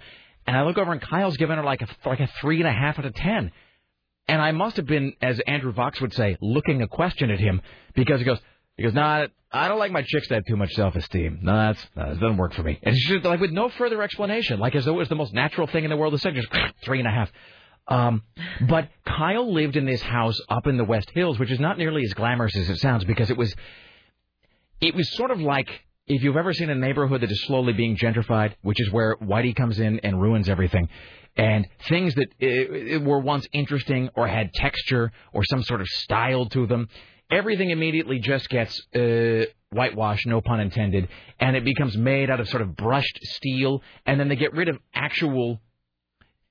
Like, they'll sort of get rid of, like, an actual wooden sign that was on the front of a store or a restaurant, and they'll put up a faux wooden sign that is sort of meticulously singed and scuffed around the edges. And then they'll try to remain, with the street by having an overpriced drink that is served in like a mason jar or something, but it's like $12. And then it comes with, like, some tofu. So... the West Hills was sort of like that at this point, where they were going through one at a time, and they were taking these houses that had sort of been built in the 70s and had all that 70s style and decor, and they were just remodeling them and gutting them and redoing them one by one. And this house that Kyle lived in was one of the last houses that had not been redone. And so it was Kyle who I think he was 22 at the time, and just a dude, not a bad guy, but a dude, one of those guys who would probably, he probably would have preferred to be interning at the Fan or something. And so it was him and his 3 dude friends all living in this huge house in the West Hills that had no new furniture. All the furniture that was in the house either originated from the actual creation of the house in like 1975 or was guy furniture, by which I mean it's like cinder blocks with then a piece of plywood that they have spray painted black and put over the top. And it had the deepest, longest, richest, thickest shag carpeting I have ever seen in real life. I mean, it was like full-on Ron Burgundy shag carpeting, and it was just fire engine red. It was the color of red that you would see on some sort of horror lipstick called like Broadway Rose or something. And it was just unbelievably filthy, because what everybody discovered after putting that shag carpet in their house is no vacuum on earth. I don't care if you have a Kirby vacuum cleaner that was in fact manufactured by Werner von Braun. there's no vacuum that can suck up everything that falls down into 4 inches of shag. And so you then arrive at this point about 20 years after the carpet has been put in, where there is, I would say, estimated conservatively, between 10 and 20 pounds of, like, fingernail clippings that have accumulated in there, untold tons of dandruff that have fallen down into the carpet, the hanks of hair, bits of food, God knows how much pot resin and just things that have been scraped out, and there's just no getting it out. And then the carpet begins to put off. Sometimes you hear people describe a smell as being a funk, and that's a thing that people really use too liberally, because I would say there's a difference between a stink, a smell, a scent, and a funk. A funk denotes a certain musky kind of richness, almost like something has been... It has a body to it, almost like something has been fermenting for a long while. And that's what Kyle's shag carpeting smelled like, and that's what all shag carpeting smelled like after a while. I know this because my parents had that shag carpeting, which, of course, was avocado green, to match all the avocado green of every appliance in the kitchen.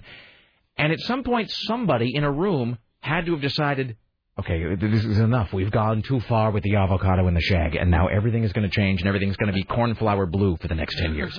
So I just want to know what room those decisions are made in. Like, where does that happen?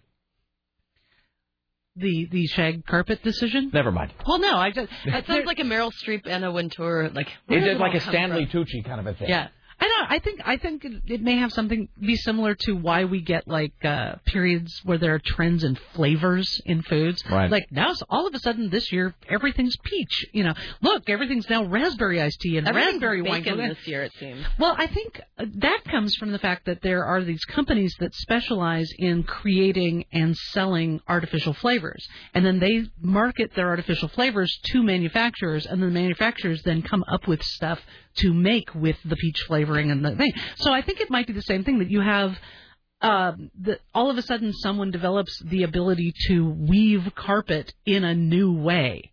And then they go to all the carpet sellers and they say, look, we've got this stuff we just invented called shag carpet. And everyone goes, it's new, it's cool, it's great. Therefore better. Therefore it's better. No. And then you have like 10 years of shag carpet. That makes a lot of sense, actually. The idea that I guess it's maybe a really obvious marketing idea. This is why I never functioned well in sales, because sort of concepts like that, which are sort of clear to everybody else, occur to me years after the fact that they seem like revelations.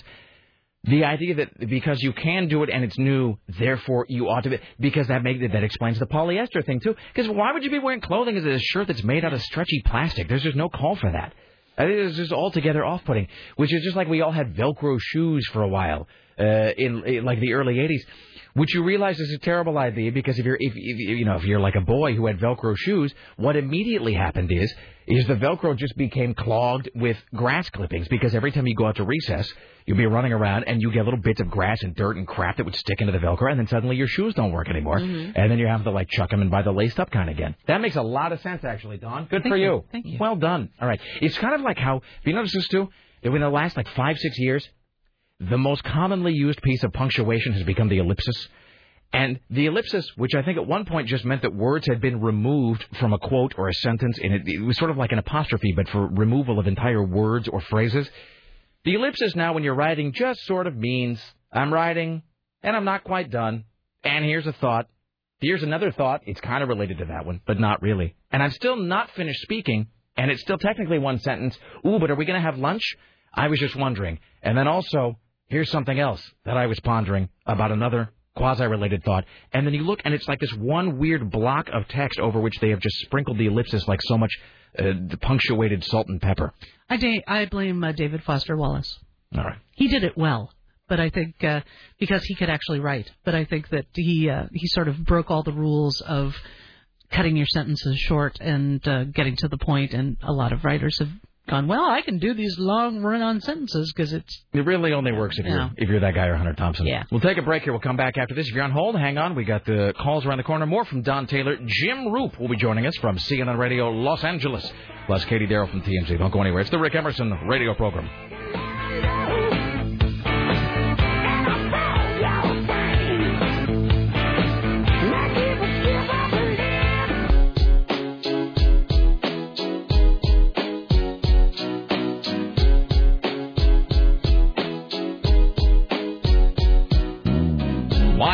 is the Rick Emerson radio program. It is 503-733-2970.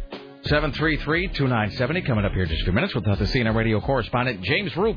Coming up later on, Katie Darrell from TMZ. Don Taylor from Film.com is here as well. Don't forget, one random on-air caller today wins The Real Adventures of Johnny Quest on DVD. It is a remake of the classic 60s science fiction animated adventure series Johnny Quest, a 2-disc collection featuring 4 hours of content that will transport you to exotic locales as Johnny uses his detective-style logic to solve mysteries and apprehend villains. Courtesy of Warner Home Video, The Real Adventures of Johnny Quest. One random on-air caller today. Speaking of that, so the Rick Emerson Show is going to be moving to mornings on Rock 101 KUFO as of this Thursday. So we got today... We got tomorrow. Tim Riley will be back for part of tomorrow's show. And then as of Thursday, we move to mornings on our sister station, Rock 101. So as part of that, trying to sort of get as many of these calls as we can to kind of answer questions that are sort of looming out there to address whatever it is might be on your brain. Hello. Hi. You're on the Rick Emerson radio program. Hello. How are you? Hello, sir. Oh, is this Chris? It is. Our good friend, Mailman Chris. Hey. Hello, sir. Hey, I've got a lot of music there. There we go. So did Paddock bring you guys down something? Are these the dollar store mugs? They are in fact dollar store mugs.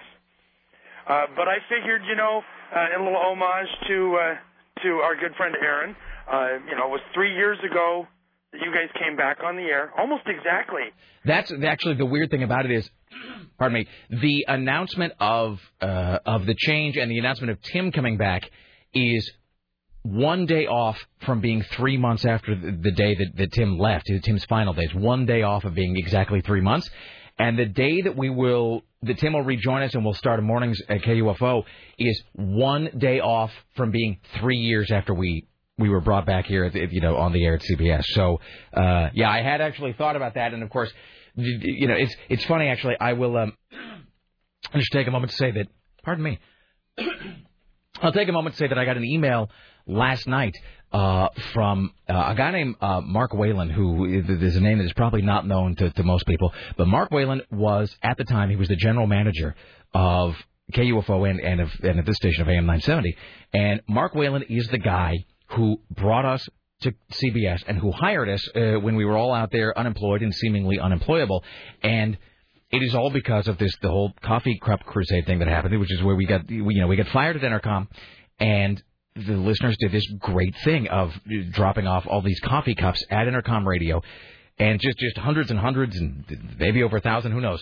And it got some, it got some media attention, and people sort of wrote about it, and it caught the sort of eyes of a lot of folks, and it didn't get Entercom to hire us back, and probably at this point nothing would do that. But what it did do is it got the attention of Mark Whalen, who sent me an email just unsolicited, just out of the blue, which is kind of unheard of. I mean, for a GM just to sit down and take the time to compose an email to some unemployed radio guy. And he just said, hey, this is Mark Whalen. I'm the general manager, of AM 970 and KUFO. We should get together and have lunch. And we did later that week, and we sat down at the table, and the very first thing Mark Whalen said to me, he said, how do you account for the incredible loyalty of your audience? And I forget what I even said at that point. I don't remember what the response was, but I do remember that is the first thing out of his mouth. We were sitting at the Lair Hill Deli, which is down the street from our radio station. It was the first thing he said. And anyway, so fast forward to last night. I made the announcement yesterday that we were going to be moving to KUFO, and Mark Whalen, actually, who has moved on to another job, he sent me an email, and he said, congratulations to you and the team. Bet you deserve it. Best of success. Congratulations again. Way to go, whatever. And I emailed him back, and I said, I said in a very real way, this whole thing is happening because you believed in the show and you believed in the potential of the show 3 years ago. So thank you for making it possible in a sort of broad sense. That brings us to this conversation. So Chris has brought us 4. Are they all the same mug? Because they're in the bag. I haven't taken them all out yet. Go ahead and take them out. They are all the same mug. There's one for everyone, including Richie. I'm actually drinking out of them right now. Thank you, Chris. Fantastic. So this is, and because I always do this, I got a great coffee mug that I managed to break the other day. So I can't have nice things. As soon as I get a mug. Did you break your jackpot mug? No, I'm on the jackpot mug because I broke.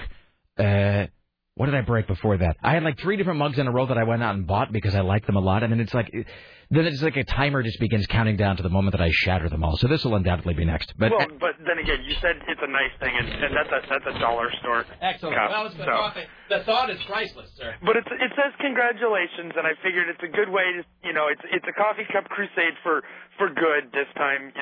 Congratulations to you guys. I remember being at Kelly's the night that it happened. Yeah. The night that you guys were let go from You were Intercom. fired, Yeah. from Intercom, and it was Stern had announced but had not gone off air yet, and we talked then about you guys taking the Stern spot because they hadn't announced Corolla. Right. And we didn't think it was very likely at the time.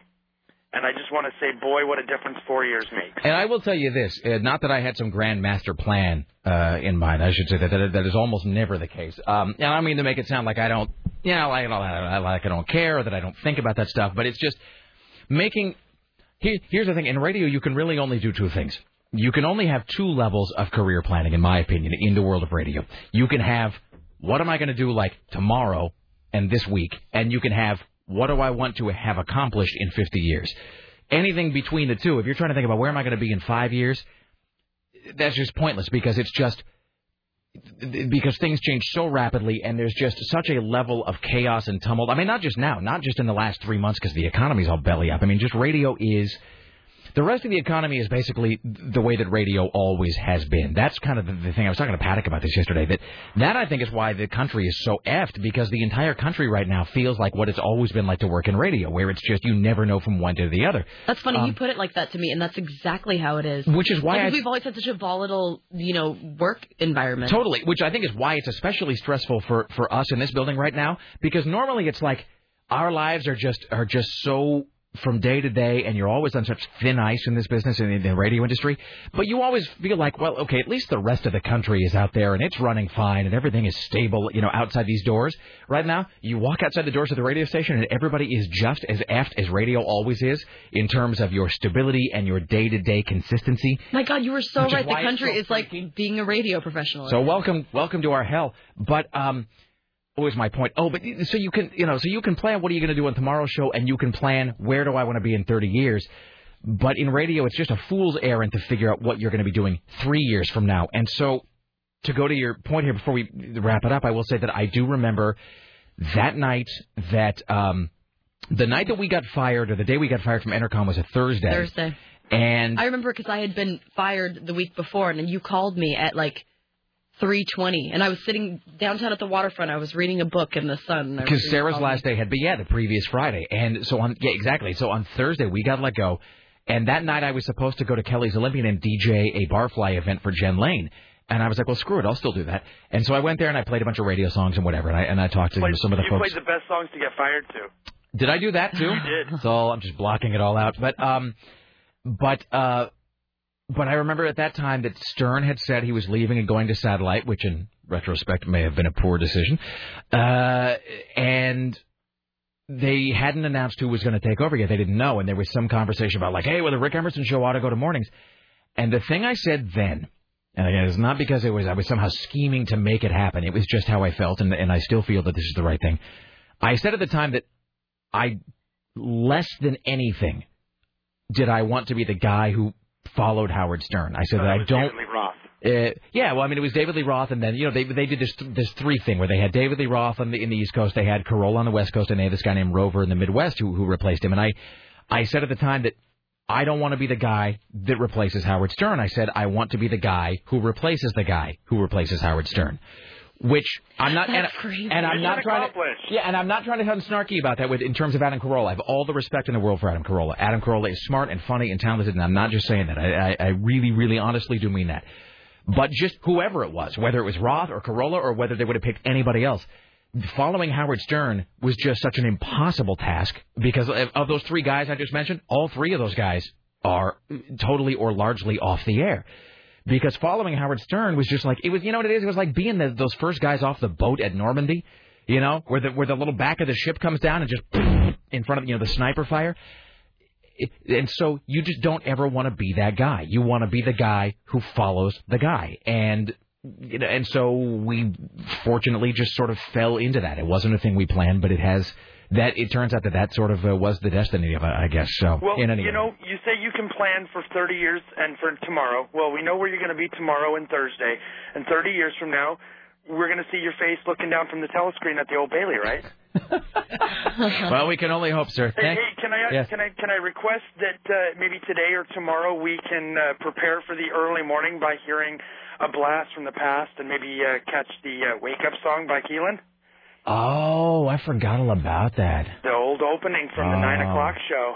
Wow. All right, well, we'll dig it up. It's at home in my archive somewhere. Congratulations. Like I said, I've been at it too long to quit now, so I guess I'm going to have to start getting up 3 hours before I go to work so I can hear the show. Oh, God bless you. All right. Thank you, sir. Awesome, guys. All right. There you go. All right. I know that's really cool that he called, too, because I know that he's been having a hard time coming to terms with it. Well, because here's the thing. I go home and I'll be on the Xbox sometimes. It'll be, say like Mailman Chris was, and this will be like at 5 o'clock or not 5 o'clock, but like 8 o'clock at night, and it will say Mailman Chris was last on 5 hours ago, and I'm like, well, how does that even work? And I guess it's because he works some weird swing shift kind of a thing or whatever. Like he's on in the morning, like that's his Xbox time is the middle of the day, which I guess mine will soon be. Hi, you're on the Rick Emerson Show. Hello.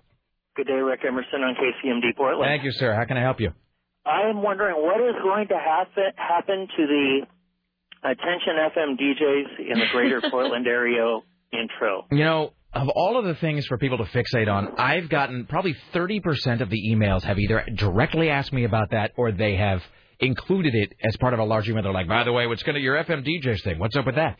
That intro, to me, it's iconic. Is on the very same level of we talk about the issues that you care about. It's the Lycus thing. Did you notice, by the way, over the last couple months that Lycus phased that out?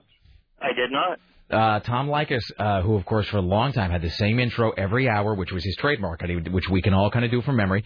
He phased that out at a certain point, I think because there were just some issues about maybe, just shaking things up a little bit and trying to, just approach things differently. So I do know what you're saying, though, because everybody has a radio show that has an intro or a tagline or something that they can do from memory. I mean, for the longest time, I don't think I could do it anymore. For the longest time, I used to be able to do, Rush Limbaugh had an intro he would do, where he would say, greetings and salutations, conversationalists across the fruited plain. And he would kind of, and he would do the thing that I stole from him, by the way. He made me do that. That is a flat-out steal from Rush Limbaugh. And also, Bruce Williams has a stock intro, which I think he probably still does, let me see if I can do the Bruce Williams intro. Let's see. TalkNet, I'm going to listen to someone cares. I'm singing the TalkNet jingle in my head because I'm dumb. Someone to turn to, because that's what friends do. TalkNet, someone to listen, someone who cares. TalkNet. All right, and then Bruce Williams would say, welcome, my friends. Welcome to TalkNet. Here, God damn it. Welcome, my friends. Welcome to TalkNet.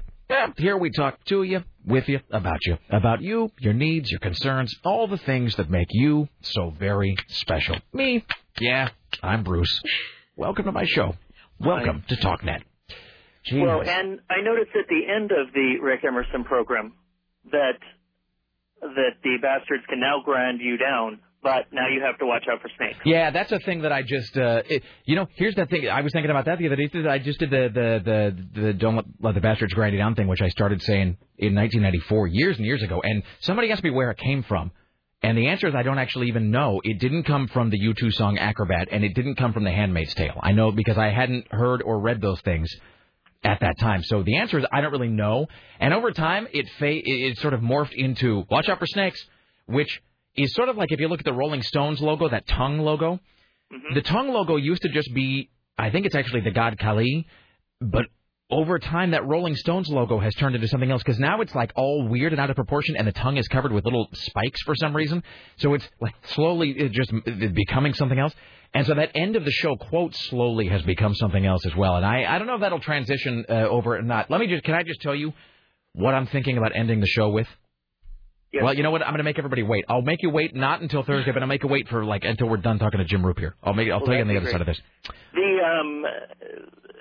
I watched all of the rules of the Stop Being Sassy. Yes, the video promos that we are running for the new show. Yes.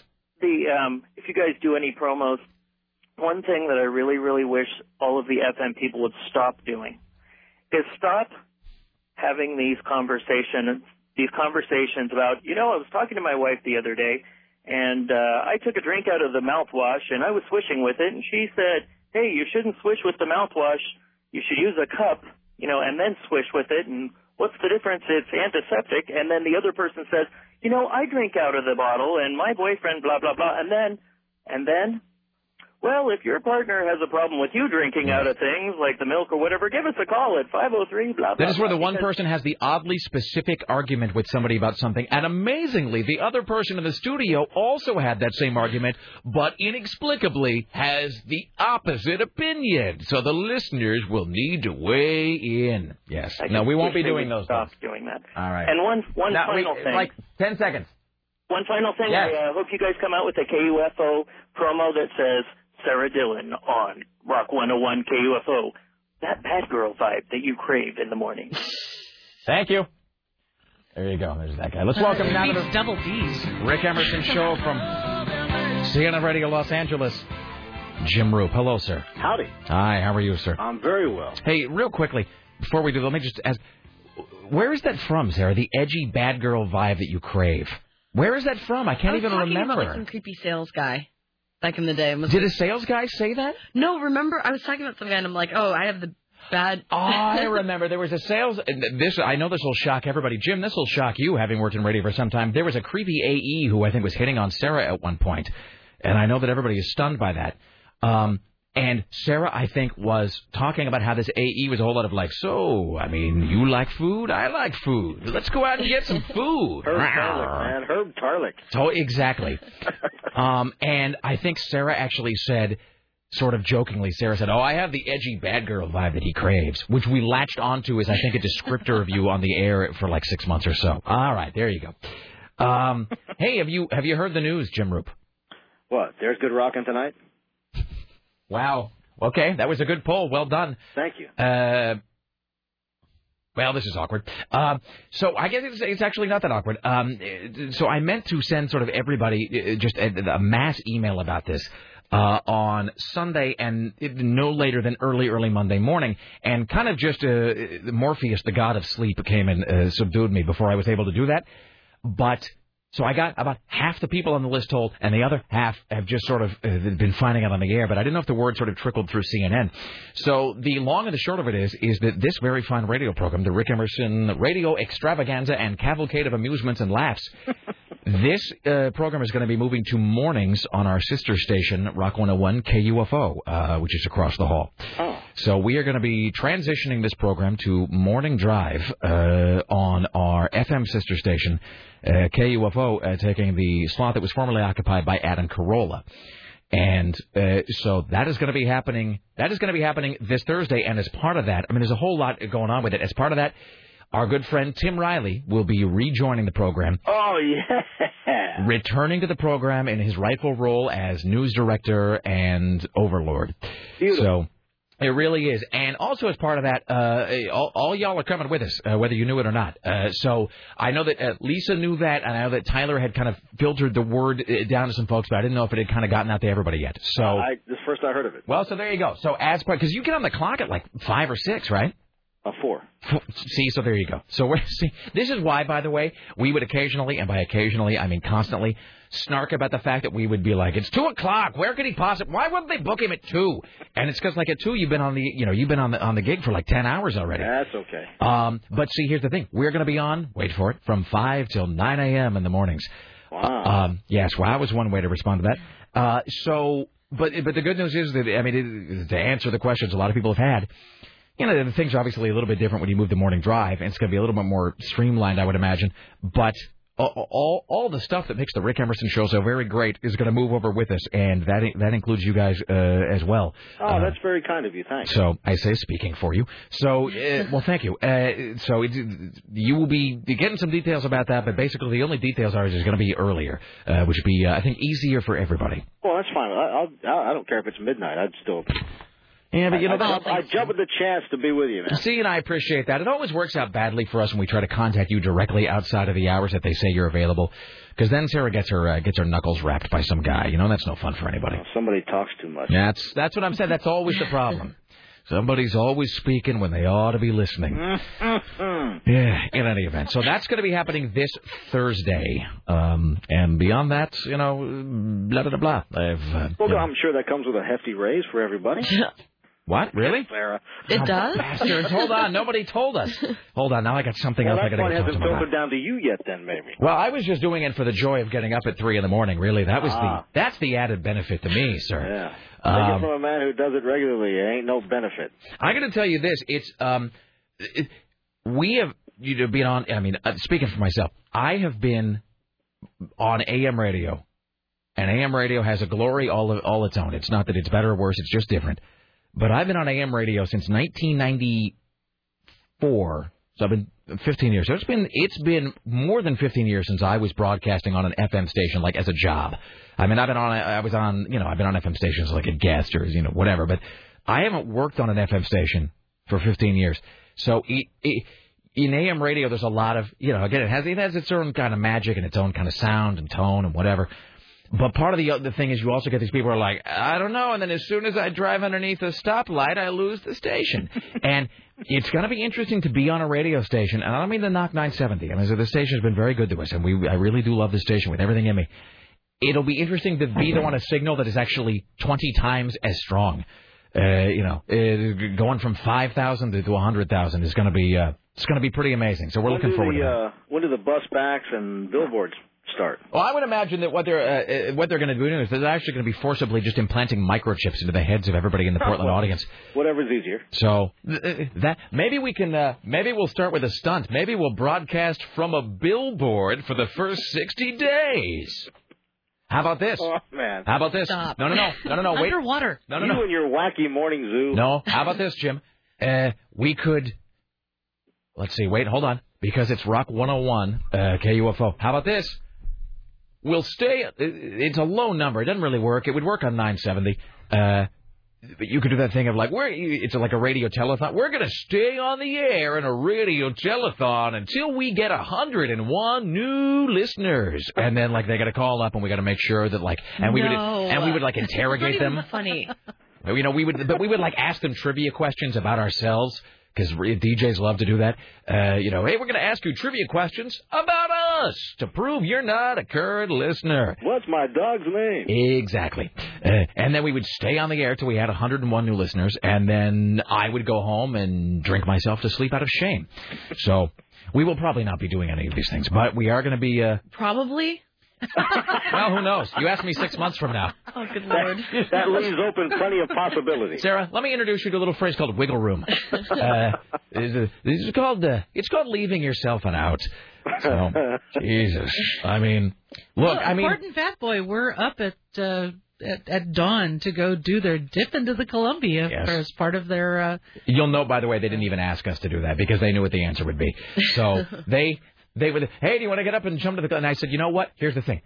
I'll donate money, because that was for the Special Olympics Oregon. I'll donate money. We'll have Sherry Heiner come on and promote it. We'll talk about it. We'll have other people talk about it. I will not be jumping in the river. It's just not happening. And in Morning Drive now, you're going to have to start giving the temperature three different ways. Let me just tell you this, actually. Let me just play something for you here, and then I will tell you a little backstory about telling the temperature or the time several different ways. I'm assuming this feeds the phone, Sarah. Some KUFO beds. All right. Jim, I'm going to play a little something here. These are some promos that are running on this station here on our show and then on our sister station, KUFO, promoting the upcoming Switch. And it's sort of me talking about some of those things in radio we seem to hear all the time. Let me see here. Hold on a second. All right. Well, I'll play this one here. Let me make sure you can hear this. The first step. Can you hear that? Yeah. All right. A second. You know, at the news station, I bet when we play things, we won't have to double check that people can actually hear them. All right. So I'm going to play you this, and then I'll tell you something about saying the time. The first step is admitting you have a problem. Radio has a problem. Stations that constantly brag about having less talk are basically admitting that they keep hiring DJs who don't have anything to say, can't hold your interest, and aren't actually allowed to be funny. How about less repetition of the same 3 songs all day? Huh? Because that never gets old. The cure for everything you hate about morning radio. The Rick Emerson Show. Mornings, 5 till 9, starting March 12th on Rock 101, KUFO. So there's that.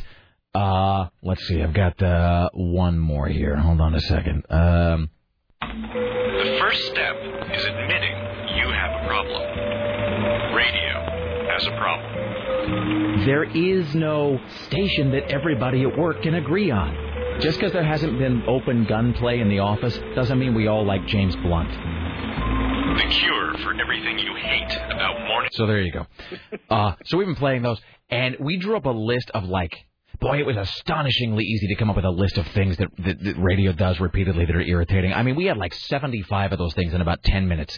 And, I sort of narrowed them down to the ones that I thought were, sort of the best or the most universal. One of the ones, though, was the saying the time 2 different ways. Do you want to give an example of what that sounds like, Jim Roop? They say 15 past 8 o'clock, 45 now before 9. I mean, why do you need to do that? What is the point of that? I mean, can you tell I've done that before? You know what? You know what they used to make me say when I was a top 40 DJ? I would have to say this.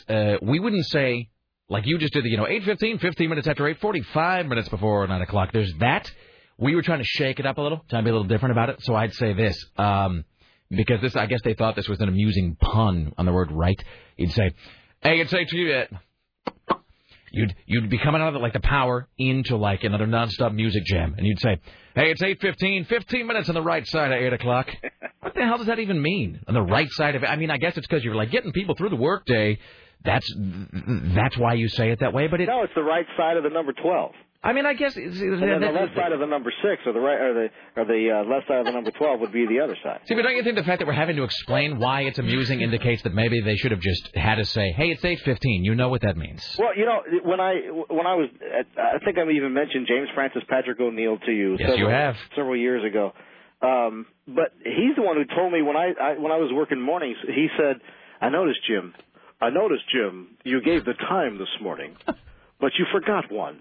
I said, what, forgot an hour? Forgot a time? What? No. You said it was 8:15, and you did say it was 15 past 8 o'clock, but you must tell the listeners what hour you're before. I said, you got to be kidding me. He said, no. I said, all right. So he said, so it would be 8:15, 15 past 8 o'clock, 45 minutes before 9. Is the assumption the listeners can't tell time? He thought it was people who need to get to work know they have 45 minutes to get there. They also. And I said, isn't that what 8:15 means? And also, they have watches now. They've. I mean, we've moved past the sundial. Apparently not in 1978. No, maybe not. Jesus. Sundials back then. It was just, so we almost wrote one of those that was, quit saying the time 5 different ways, you bastards. Yeah. All right. Well, I guess it's those we're supposed to talk about, but yeah. So just defy everybody and say, hey, I don't know what time it is, but you're late. I should be. I mean, really, you're late to a job you don't care all that much about anyway. If you're still listening to me in your car, you're late. I mean, if you are not already on the road, you are hosed. Call now and fabricate an excuse because you're not going to make it. Take the rest of the day off. Exactly. So, anyway. Hey, Jim, it says here that a lot of those cell phone deals are rip-offs for the consumer. Hold on. Sarah, I have a cell phone, and I don't know about you. Do you have a cell phone? Who, you're talking to me? I was talking to Sarah. Oh, you said, I couldn't tell if you said Sarah or sir. No, well, or either of you. That's where I lost you. Hold on, we'll do that again. Hold on a second. Jim, seems like everywhere you go nowadays, people are talking on a cell phone, and especially at restaurants. I mean, they're in line, and they're in front of you on their cell phone, and just talking away. And I'm just trying to get some dim sum, and a guy in front of me is talking about picking up his kids from daycare, and I don't know his kids. I don't care what time his kids get off daycare, but he just keeps talking away, and you wonder, these people that are. They're on their phones all the time. And, I mean, the phone's just glued to it. Everybody's got the Bluetooth. And I don't know if they're talking to me or if they're talking to somebody else. And you wonder, I mean, how much are they paying for this, Jim? I mean, what's the real cost of this cell phone craze? You are too good at that. It's kind of sad to me that I can do it. I mean, it's not even impressive. It's just It is impressive. It really is. You're not sitting over here. it's depressing. Why can I do that? That's a stupid skill. It's pointless. You know what? That'll save you. It's like being able to make armpit farting noises. I mean, Yeah, did anyone ever hold you up at gunpoint if you start talking like that? Hey, I'll tell you, I had a gun at one time. It was loaded. I mean, it's like being able to burp the alphabet. I mean, what am I supposed to do with that? Those two things are only good for morning shows: burping and talking like that guy. I can hear you now Thursday morning. It's 6:00 in the city. Well, we were just saying, Don Taylor, our friend Don Taylor is here, was saying that, which is like, when you go on Thursday, you ought to come on as a kooky morning show. And I said that the problem is it would irritate. It would scare people. Yeah, it would frighten and irritate our audience. And then everybody else would just sort of go, well, that sounds about par for the course, because that's what everything sounds like. I mean, so, even in 2009, everything sounds that way. I don't really care about the cell phone story. I'm sorry. I know that I'm supposed to talk about this, but, it's much worse just to talk about you, Jim Roop, and the fact that you had to say the time 3 different ways. Good God almighty. I mean, really. It's very sad. Just, which is, I think, probably a thing they're still doing at some point. I guess, and here's my thing, like the temperature you can almost see, right? Like you can almost understand the temperature. If maybe people don't have windows or something, I guess. I mean, I guess you can say, like, hey, it's raining. But I mean, you live in a place like Portland, that's sort of obviated anyway, just by dint of the fact that depending on what time of year it is, like, what the way, it's hot. I mean, it's hot or it's cold. There's really no middle ground there, and nobody's. I say leave it to the news guy. Ask, when he comes out of his newscast, give the time and temperature, and let me get back into music. That's a good idea. I like what I'm hearing. No. I'm going to take those formatics and I'm going to put them right on Tim Riley. Thanks, man. Your own little wheel. Exactly. And he's not here, so I can just decide that in his absence. Fantastic. All right. Now, are you going to have to start giving the traffic and the temperature and the times? Are those formatics set in there? Well, I mean, there is. Look, here's the other. I also. Are you full service? Is what I'm asking. Well, we've always been full service.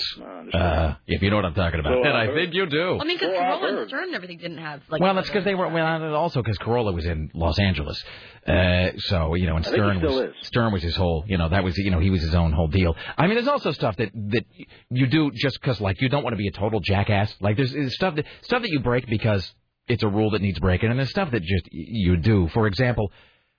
I have to tell you that I was actually supposed to be. Here's an interesting story. So yesterday, we made the big announcement yesterday, and at 8:45 there was a sales meeting where you go in, you talk to all the AEs, the general sales managers are there, you do a little presentation, you say, hey, I know you guys have been wondering what's up with the Adam Carolla show, I know everybody's been wondering what's up with KUFO, we'd like to announce formally, you may have heard this rumor, you may have heard some things in the hallways, yes, we'd like to make it official, the Rick Emerson show will be moving to mornings, Rock 101 KUFO, and I was there and I did my little dance and my song and whatever. But the meeting was at 8:45, and I got there at around 8:50, and I was calling ahead to Chris Paddock, the program director. I'm like, hey, I'm late. I'm just doing my best. And why? Because some jackass had improperly filled his car with fuel, by which I mean not at all, and was broken down in the middle of the Ross Island Bridge. Ugh. Had I known, I actually probably would have gone a different way. So traffic and that stuff, I guess, is useful, but you got stations who just try to be too clever, like the whole fixation on finding a wacky name for it. Not everything needs to be like traffic and weather together with a side of toast. I mean, it's just say like, here's the traffic. Hey, the Ross Island Bridge is closed. Find a different way. I mean, you can say that stuff without being like a nitwit about it. So yeah, I agree. I think that's the real damnable misery of so much bad radio is that it's taken things that people theoretically should either A, enjoy, or find useful, or B. Wait, did I already do B? Well, whatever. Or 3, not flat out hate. Do you know what I mean? What is wrong with you? Many things. This is the sort of linear thinking that they bring into KUFO. This is the streamlining they're talking about. But you know what I mean? Like, you think about radio. Think about how radio has soured the listener on so many things they should presumably enjoy. Such as a guy talking to you or having a conversation or trying to communicate with you or a sense of community, all that stuff that we do, I think, very well on this show. Or, telling you if maybe the bridge that you take to work is on fire or being kicked over by Godzilla. I mean, that's kind of stuff you need to know. But radio just does it so badly that people don't care or they actively dislike it. And that's just a sad, it doesn't have to be that way. So, anyway. And I will single-handedly fix every problem everywhere, Jim. I expect the change to happen by Friday. That's what I'm saying. So, and you'll be part of that change, my friend. Well, thank you very much. All right. Well, on that note, I I guess we're not really going to talk about cell phones because, everybody's got one. Everybody should know this. Number one, they should downsize their cell phone plan because we're spending too much money on wasted minutes, number one. Number two, if you run out of minutes at the end of the month, if you're a good paying customer, you can call your cell phone provider and say, can I have an extra 50 or 100 minutes to get me through the month? And they'll give them to you free, usually, if you're a good customer. A lot of people don't know that, but that is absolutely true. Those two things I'll leave you with, sir. Listen to how you've streamlined. It's like you're already getting ready for morning drive. I'm getting ready for a beer. All right. See, this is what our lives are going to be like. Seriously. What time do you go to bed, Jim? I don't know, 11, midnight, something like that. So you go to bed at midnight and then you get up at 4? I get up at 3:30. You know what? It's because he's a game day player. He sure is. Like the men of old. All right. Well done, Jim. You want to give us a time check on the way out? No. And we're done. Bam! Spiking the ball. All right, we'll talk to you soon, brother. All right, man. Thank you. You've got to break. Wow. Back after this, the Rick Emerson Show. Continue next. Dawn Taylor. Hello, Dawn Taylor. How are you? Hi, I'm great. Sorry, we're kind of all over the place today. I'm just happy to be here for the brief little time I still get to be here. Oh, shush. You know we're transporting you with us. You have to get your ass up early, too. Seriously. Quit fishing for compliments, Don. I'm working on a new persona for my Schmidt Taylor hour that I'm going to try and kill. All right. Back after this, the Rick Emerson Show. Don't go anywhere. There goes the last DJ who plays what he wants to play. Says what he wants to say. Hey, hey, hey. And there goes your freedom up.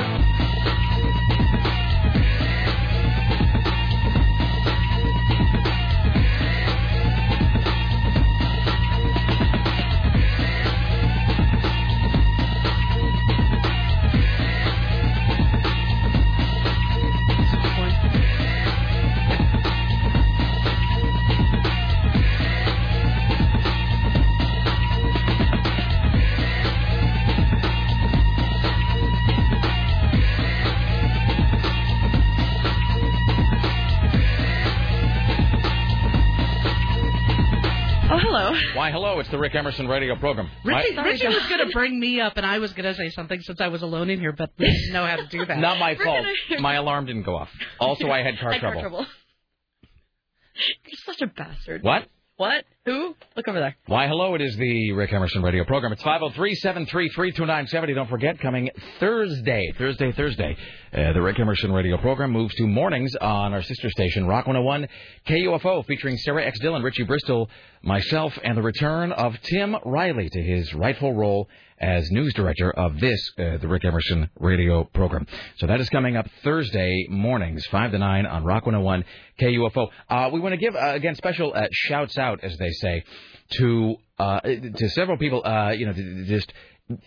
everybody's sort of been working overtime to put all this together. Our good friend Bridget from upstairs, who is the webmistress here, does, and we actually could say this now, who does not only the 970.am site, but she does KUFO.com, all of which had to be partially revamped, soon to be largely revamped, just because the show is moving. And who, whipped together a variation on that fantastic photograph taken by Vanish Twin Photography, that Rat Pack photo of the four of us. Also, a guy named Art Webb, who a lot of you remember, he used to be the engineer for the Tom Leykis show, now works here for KUFO, and put together those promos that I was playing for Jim. The radio has a problem.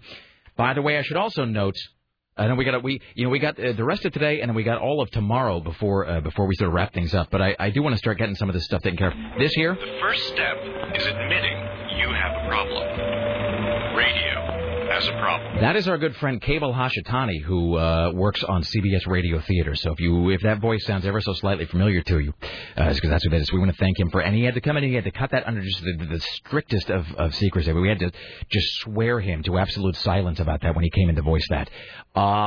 And those videos that are running right now, the rules in action promos, where it's me as sort of the classroom educational guy talking about, pointing to the easel of, things that are wrong with radio.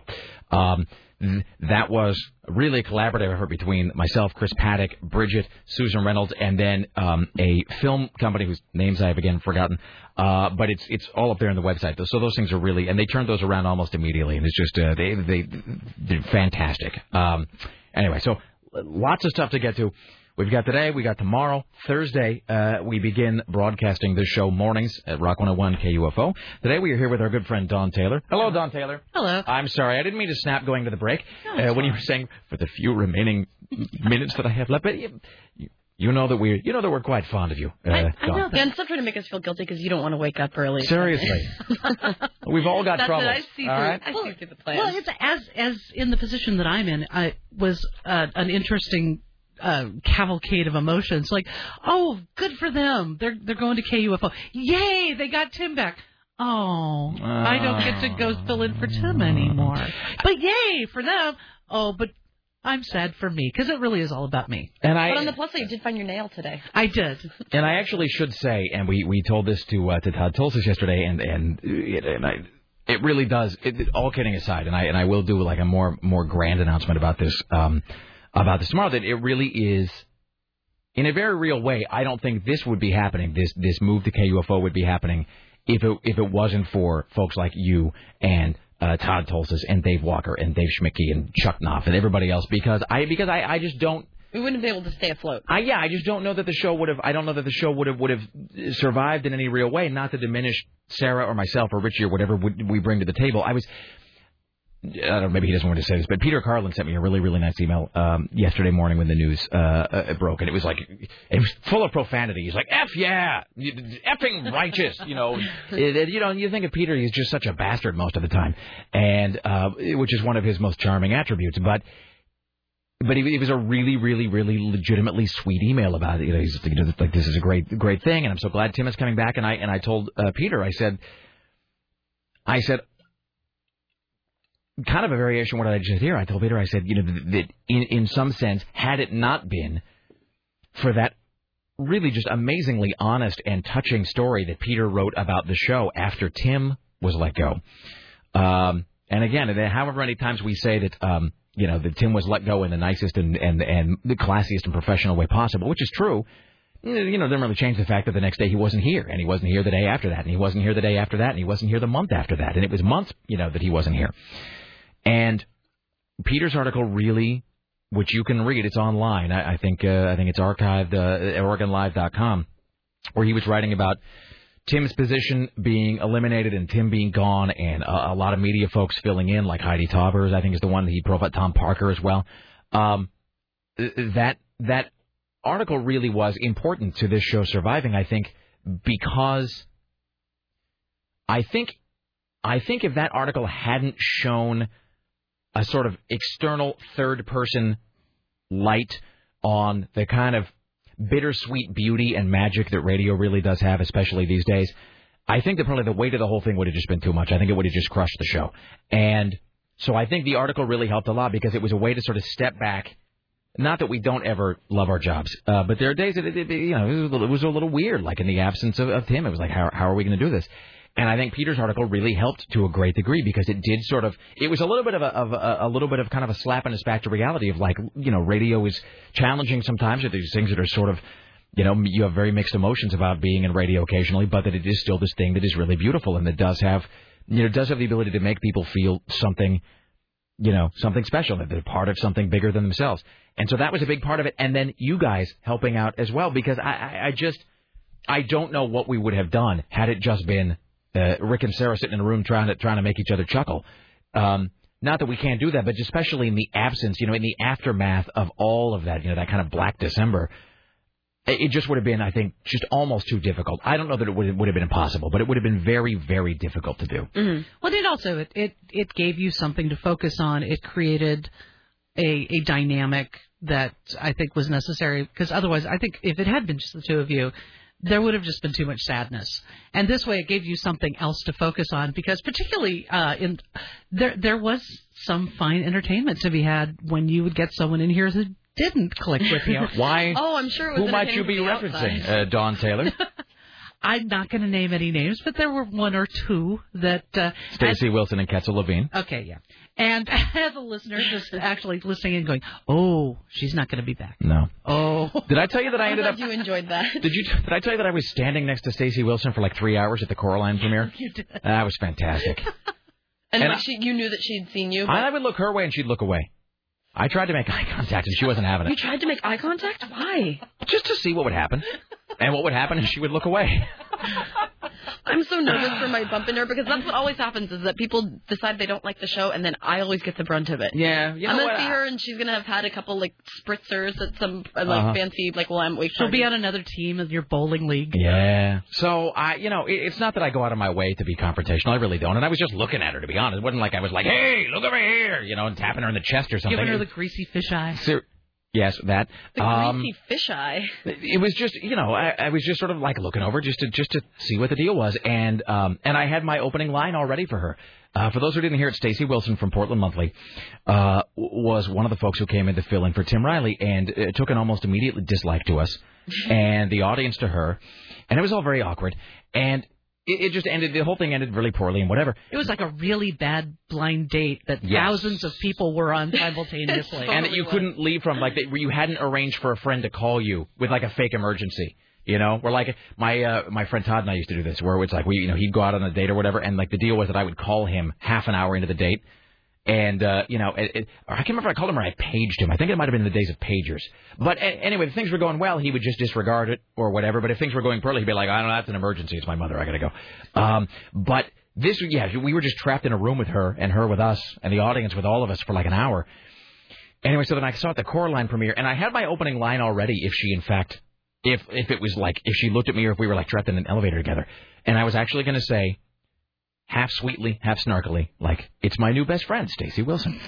And I never got a chance to use it. But, who knows? I mean, maybe we'll need to promote something on KUFO. We'll ring her up. And then Ketzel Levine came in, and as satisfying as it was to finally figure out that I think Ketzel didn't dislike us, she was just confused by us because she'd been at NPR. In a way, I wish it could have waited to have her just on KUFO with us, where she's on, like, on the same station as some guys in Court and Fat Boy. In a way, I kind of want to have her go on the Court and Fat Boy show. You know what I mean? That one just sounded like it reminded me of an abusive relationship, though, because she really did. She'd be really nice, and she'd say some really nice things. Then she'd say something really snotty and really mean, and you guys would be like, huh? Why is she being mean? And then she'd be nice to you again. She was like the Ike Turner of public broadcasting. Yes. Yeah, kind of like, I have some cake. Oh, Ike, sorry, baby. I didn't mean that. Ike, love you. At least you're saying Ike and not Chris Brown. No. Chris Brown is no Ike Turner. Let me tell you. I'm going to sell a shirt that says Chris Brown is no Ike Turner. Oh, you're an evil, evil little I like man. that. I mean, musically. What are you talking about? What are you talking about? Never mind. And I'm certainly not going to list off a series of products Chris Brown could be endorsing right now. Such as? I'm not going to do it, Sarah. I'm not going to do it. I think the public wants to know. It's not. That would be wrong. I am not in any way thinking of a series of products that Chris Brown could endorse. Sugar Snacks. All right. After this, we'll have more phone calls. More with Don Taylor. Mike O'Mara Show coming up at 3 p.m., ladies and gentlemen. So when we come back, we'll do a whole bank of calls here. If you have questions about the move to Rock 101 KUFO, this program is going to be moving Thursday morning. This is the time to call. It's 503-733-2970. So we'll do an open line FAQ when we get back right here on the Rick Emerson Show. Stay there. Lonely, lonely streets I call home. Yeah, man, guitars, Cadillacs, hillbilly music, the only thing that keeps me hanging on.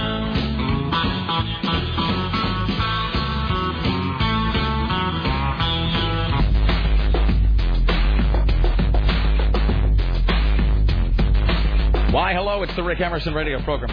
Do you see why I didn't report that Britney Spears thing? Oh, Lordy. Yeah. So there's the worst Britney Spears thing that came out today. This is a new show you're listening to, by the way. This is not from 2006. Wow. She was apparently, I don't even know where she was performing. I'm going to be seeing her in late April. So maybe she'll play this brand new hit. It's called... This video has been removed by the user. Yes. Yeah, she was caught on mic, and I guess it's been taken down off the Intertron, but it's out there somewhere. She was on mic at a concert, I guess, last night, and she was caught on mic referring to her costume and a section of her anatomy, a lower sort of section. That is so crude. Referring to my blank is hanging out. And 2/3 of the audience responded, what else is new? Yes, exactly. It seems like there's a joke somewhere there with lip syncing. Ladies and gentlemen, let's take some phone calls. Hello, hi, you're on the Rick Emerson radio program. Hello, hi. Hey, gang. Rick, congratulations, man. Well deserved. I can't wait to join you guys in mornings over on the FM side. Thank you, my friend. Real quick anecdotal little thing, and then I have a question. I was working in Seattle for a Stern affiliate when Stern went to satellite. Would that have been 99.9 KISW? It would have been, yes, indeed. And so when that happened, there was a big thing, like who was going to replace Howard? Well, they brought in someone from our FM sister station who was doing middays. Would that have been BJ Shea? That would have been BJ Shea. Could I be more of a radio tool? No, I'm a tool right there with you, man. Except you have a job in radio, and well, I don't. But other than that, I mean, yeah, we're right on the same level. Yeah. So when that happened, I mean, BJ's show evolved to the morning dial, and it changed unbearably. It became the wacky morning zoo show that everybody, including myself, was afraid that it would become. Right. I love BJ to death. Don't get me wrong, but it just the show evolved and it changed to fit the morning drive attitude. So my biggest question to you is, can you promise, like right here and now, that you are going to do your best, and Sarah and Tim will do their best to avoid that whole morning show benchmark, goofy sort of whatever it is that happens when you wake up at 3 in the morning and go, hey, let's do this wacky thing. Let's be kooky. Right. Yeah, I mean, I will also say this. In addition to that, I'll actually expand the thread a little bit and say a couple things. First of all, people don't know, a benchmark, when he says benchmark, a benchmark is something they do in radio, typically, but not always, in morning or afternoon drive. And a benchmark is a thing that happens at about the same time every day, because the theory is that it's a psychological time check. So the example they always give, and this is just the example they use forever. They'll say, "Oh, I'm hearing the Battle of the Sexes. That means it's about time to head out the door because that's when I leave to get in the car to go to work is when Battle of the Sexes comes on." And it's a thing to help people figure out where they are in their morning or afternoon process, where they are in their schedule by when the bit comes on. And I should actually say this goes back to my comment earlier. I was talking to Jim that a lot of those things that people think. I'll just say this. Actually, I'll just flat out say it this way. A lot of things that people think we don't do, things that they associate with morning shows or afternoon drive shows that they think we don't do, we actually do. We just don't ever call them that. For example, Lisa Desjardins being on every day at 11:35 is and when it's not her, it's Steve Kastenbaum. That's a benchmark. Right. Or when Tim was with us, the noon news hour was a benchmark. Or Katie Darrell, except for today, actually, being on at 1:50 on a Tuesday is a benchmark. Right. So we already do all that stuff. It's just the difference, in my opinion, is the tone. The tone is everything. And it's not insulting to the listener's intelligence. No, I mean, and so, yeah, the idea that you're doing kind of the same stuff and the same, at the same general time every day is certainly not a thing I have a problem with. I mean, we do that stuff now already. It's just when radio stations sometimes, in radio shows, typically in morning drive, but not always, they do that. It sometimes can come with this weird veneer of impersonality to it, where you don't ever really get the sense that you're listening to an actual person. And that's kind of the problem, where you get the feeling that you are listening to a set of radio formatics that has a name put on the front of it. And that's kind of, it's also the thing where sometimes people will move to a different slot, and it's the idea that, well, now it's a real program. Now we have to be grown-ups. And I think I can only respond to your question more fully by quoting what Conan O'Brien said 2 weeks ago, because, Conan O'Brien made the big leap, to earlier in the night. And on Conan O'Brien's last show, which was really good, he really went out, the way that he should have gone out. And then, of course, he's moving into the old Leno slot. Conan O'Brien said, I wish I had the audio. Maybe I'll play it tomorrow. I might actually play it in tomorrow's show. But Conan O'Brien said, a lot of people are asking me if I'm going to have to become more mature and responsible.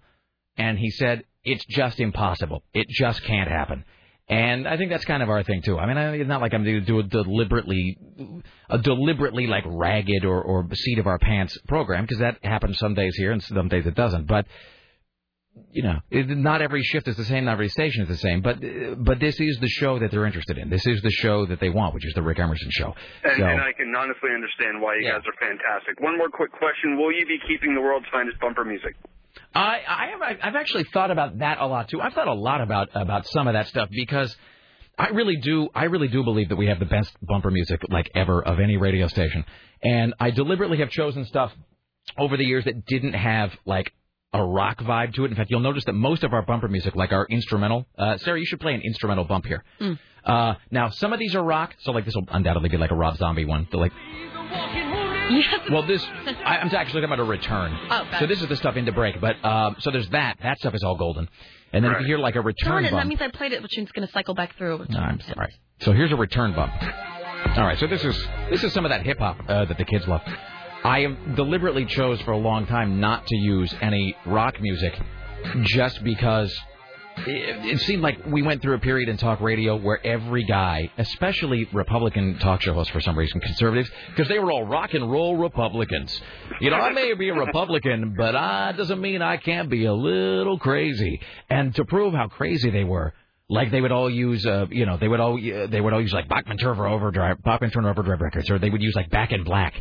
Right. And so we went the other way, where almost everything we use is electronic to some degree. And I don't know. I don't know. I really don't know about that. I'm still kind of weighing. There's a good chance to maybe freshen that stuff up or not. I don't know. That's a decision that I think still has to be made. But no, we can promise you that we're not going to become douchebags. Yeah, we won't be. We'll do our best not to become lame. We can't do it. Like it's not possible, or else like. It's not the way that we are. Like, I'm just. I don't know how to play. I can't. Not that good of an actor. And I'm just not wired to be like a douchey morning guy. It's just not in me. So. Yeah. We had two shows that came over from that FM talk station, and our PD at the time was like, "You will change all of your bumper music to rock music because we are a rock station." So that was one concern that I had. And it's radio minutia. Like, I'm so concerned about bumper music. I must call and ask and wait online for 50 minutes to find out right now. Well, that's the thing of, like, we've changed our bumper music a whole lot. When we were over at Max, a lot of it was rock music, and then we moved over here. I changed largely. All right, and we got to move on. But thank you, my friend, and I appreciate. Thank you, Rick. Congratulations, guys. Thank you. Thank you. Actually, if you look at the various evolutions of the show too, you'll notice that every time we change something, it's because we've just come from a situation we hated and wanted to forget, and so I would just do everything differently. So when we have you ever had to do like a morning like laugh when you didn't think something was funny? I had to. Not for a long time. I used to years. Well, I was going to say it's been 13 years since I did. No, it's been longer than that. It's been 13 years since I did mornings, but I did a talk show in the morning, so that was different. The last time I did an actual morning show was, in fact, at a rock station, and it was a long time ago. It was 16 years ago, 15 years ago, and I was mornings on a rock station, and I was the kind of sidekicky guy, and because I was filling in for the news sidekick guy, who I think at one point he just never came back. Like, he was taking some time off, because the morning guy, who I will not identify even by saying what market this was in, the morning guy was a massive cokehead, and amazingly enough, was also kind of flaky and a bastard and would scream at you all the time, almost as though his mood swings were chemically induced. And he was just impossible to work with. And he was the guy, I've told this story. This is one of the best radio stories ever. But I answered the request. I was an overnight DJ there early on, and I answered the request line one night. This will never happen to you at KBOO, Don, probably. I answered the request line one night, and it was the PD who was at a party. And he'd been in a party, where he's like, "Hey, you're that DJ guy." And he's like, "Yes, I am." And he was like big man on campus or whatever at the party. And there was a coke dealer there who was giving him all this, this what he thought was free cocaine all night. And they come to the end of the night, and the coke dealer comes over to, like, settle up. It's like, "So I've been giving you, lines of coke all night. That'll be $94,000 or whatever, however it is." And the guy goes, "What do you mean? I mean, I thought it was like, it's like in the Blues Brothers where they think the beer's on the house." He goes, "What do you mean? I thought it was just like, you're digging the show. You give me, hey, I'm the guy. I'm a radio, cocaine." And the dealer's like, "No, like I've been running you a tab basically, and so you've used about X thousand, dollars worth of my coke, so pay up." And the guy just didn't, the guy didn't have the money, and I guess the dealer got kind of threatening with him, and so what the PD does is he calls me on the request line, not even on the request line, on the hotline. Which is this big red light that goes off in the studio that terrifies you, because it's normally they only call that when, like, the towers are on fire or something. And I answered the hotline, and the guy called me, the PD called me, and he kept me on the phone for like hours because his thinking was as long as he was on the phone with me at a radio station, like the coke dealer couldn't like kill him or work him over, like, break his legs. And so here I am trying to do my show, and this is before automation. You have to change all the records by hand, have to actually open the mic and introduce the record and whatever. Meanwhile, I have my freaked out boss, my program director, on the hotline who was at a party wired out of his brain with a dealer who is probably wired out of his brain. He owes the dealer all this money, has no money, and the dealer is threatening to hurt him in some way. And I'm trying to do a show, and I'm like 17, 18. And it was just the work for like hours. And finally, I guess the dealer finally just flaked out and the guy left or whatever. But it was just like, I don't remember one telling the story. Oh, but so he was the morning show host, of course. And his sidekick news guy finally just was like, screw this, I can't work with this guy anymore. And I kind of fell into the gig. And so there I am, and it's like and he's also the boss, and he runs the whole joint, so I'm having a laugh at all his jokes. That's hilarious. Oh, no, that's really something. And I will give just a small insight into what kind of a radio program that was. One of the hilarious ongoing bits that they would have in the morning show was a pre-produced, like, sketch comedy sort of bit about the double entendre-laden adventures of a rather amorous military man whose name was Major Wood. Except I'm making it sound way funnier than it is. I'm making it sound so much more subtle and witty. It's like even that description doesn't convey exactly how unbelievably awful that bit was. But that was like, that was the talk about benchmarks. That was the benchmark. That was the centerpiece of that morning show. And there I am in the studio like, Wood, yeah. Kill me. Just hating my life. Hating it. So mornings are different than middays. Middays are different than afternoons. They're both different than doing, they're all different than doing nights, certainly. If you listen to, for example, Court and Fatboy, who were doing nights on KUFO for a long time, they're now doing afternoon drive, which is a big step up, a big promotion.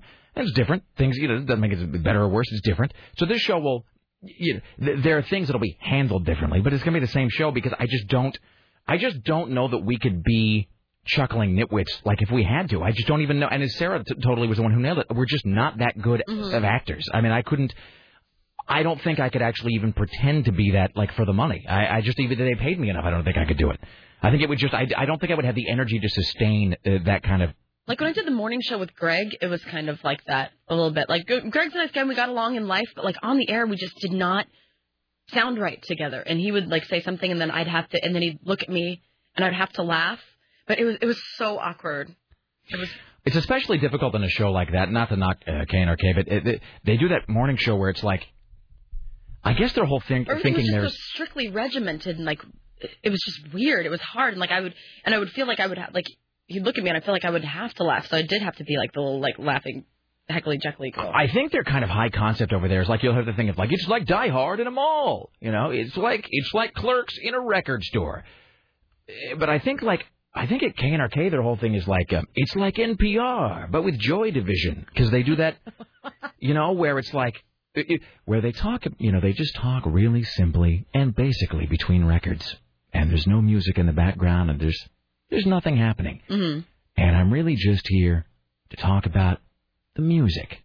Because that's really what matters, is the music. Me, here, talking about music.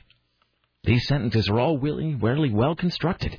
These sentences are all flawlessly executed. And that doesn't really get you raring to go in the morning either. If that's like if you're trying to be awake at 5 a.m. and like, hello. I think the only time I ever listened to KRNK in the morning was when Gustav and Dario were doing it. Yeah, and I'm not. And I loved listening to them together. That was really. And you know what? And it sounds like I'm being bitchy about it. I'm not trying to snark Greg, on it. It was meant to be a one-person show. Like that was like I ran before I was shoved out. And you know what? And that show and that's it. Those guys, they do what they think their audience is going to respond to, which is, that's all you can really do. You got to give the people what they want. And they do. I mean, it's doing well. I think that morning show is meant to be a one-person morning show. Exactly, and it's not a thing. But I couldn't do that kind of radio. Just like I don't think I couldn't go back to being I couldn't go back to being like a bad top 40 jock anymore. It's just, I mean, I guess I could try, but it's like, what would possibly be the point of that? Because I would do it would be unconvincing to everybody. One need only listen to. Wait, hold on a second. Let's see. One need only listen to. All right, here we go. This is back. This is the early days of my radio career. This is the guy threw me a phone book and told me to pick a different last name. So I decided to pick the blandest, least interesting name on earth. Because God knows that there was nobody else in radio with the last calling themselves Taylor. I think there were actually at one point. The blandest, least interesting name on earth. I think. No, but see. Good job, Rick. No, but see, there's a difference. Look, Don Taylor, first of all, is a great. It's not that like is a good Rick. Name. Well, no. It's not that like Taylor is bland and interesting. Let me be very clear about this. It's like Rick Taylor though is just used. There were at one Rick point Taylor sounds like three, a fake DJ. No. Yeah. Well, there were at one point 3 Rick Taylors on the radio in Portland. So it sounds like a name you'd make up to check into a so I motel with apologize. someone you were ashamed No, of. and I apologize. I didn't even think about that. So I'm not trying to say that it's Taylor. It's like, first of all, if you were to Google like radio name and Don Taylor, I don't know that you'd really come up with a whole lot. You Google radio and like Rick Taylor, you get 50,000 results because it's one of those names that just, especially, I mean, and also here's the other thing. As like an author or somebody who's writing, it's not like Don Taylor. It's not like you're called Don Humperdinck or something. But I think when you're doing radio and you're doing those quick hits, like I think the guys want to find, they all want to pick the radio name that really stands out and really, you can make. But they all pick a name to stand out that sounds like, like not a terribly unique name. Like that, they all think like Bob St. John, and of course everybody in radio is named Bob St. John. So I'm sorry, I didn't mean to impugn your last name. I was just wondering. It always seems to be the male DJs that end up taking the wacky names too. Right. Like don't have a lot of women out there doing radio who are calling themselves like Roast Beef or Thunderclap or something. Thunderclap. That's it. I'm changing my name to Thunderclap. Your new name is Thunderclap, by the way. All right, so let me just play a little bit of. Anyway, I'm sorry. I feel like a jerk. I didn't mean to say that Taylor's a bad name. No, it's fine. It is a bland, but uninteresting name. No, it's not that. But it's just like if you were going to pick a name to market yourself as some sort of brand. I mean, I don't necessarily know that you'd pick Taylor. I mean, if you were starting from scratch, right? Because again, it's like it's like you want to pick something that has a little zing to it, maybe. Which I don't know in terms of radio, especially top 40 radio, which is what I was doing. It didn't necessarily have that, and it was a name that was already so widely in use, especially because, and I've told the story a million times, but the guy literally threw me a phone book, and he said, find something that sounds good on the radio as a last name. And I was like, Taylor. So let me just find, here we go. Just a little bit of a... FM 5 after 8 on a Monday night. Rick Taylor and for Greg DeLang. Still Tennis Tower, the Rhythm Syndicate, Color Me Bad, and Steelheart. Also make a break it on your way at 8:40. Right now, a little forward, we're getting low down and dirty. The Grind City's hit music station, OK 95. That's right. I was just that cool. Wow. No. Wow. It's so much better. OK 95 FM local weather. Rick Taylor checking in for you. 8:17 on a Monday and outside. On a Monday. I'm elongating vowels. That's part of what you do. Marilyn Pittman style. Look in on the downtown Canoe Parkade, like 89. Shouldn't get too much cooler than that all. Overnight lows 70 down to 65. Highs on the streak of 100. Might break 105. But it doesn't seem that like... that voice doesn't come out of that face. No. I was just going to say. What is going on? It doesn't seem like I should be able to make that sound. No, it's weird. Yes. I'm going to start talking faster, and I'm changing my name to Don Thundercats. No, I thought it was Thunderclap. Thunderclap. I don't know. Thunderclap, though, there's a whole STD kind of... A persistent STD at that, too. I'm sorry. It's not laser just... cats, something like that. That's a little bit better. It's not just clap, it's thunderclap. I'm afraid that that actually needs penicillin and a sander. Come on, you can be like an STD superhero. Who knows? No promises. Right now, 89 is Rhythm Syndicate. OK 95 FM. Rick Taylor and for Greg DeLang.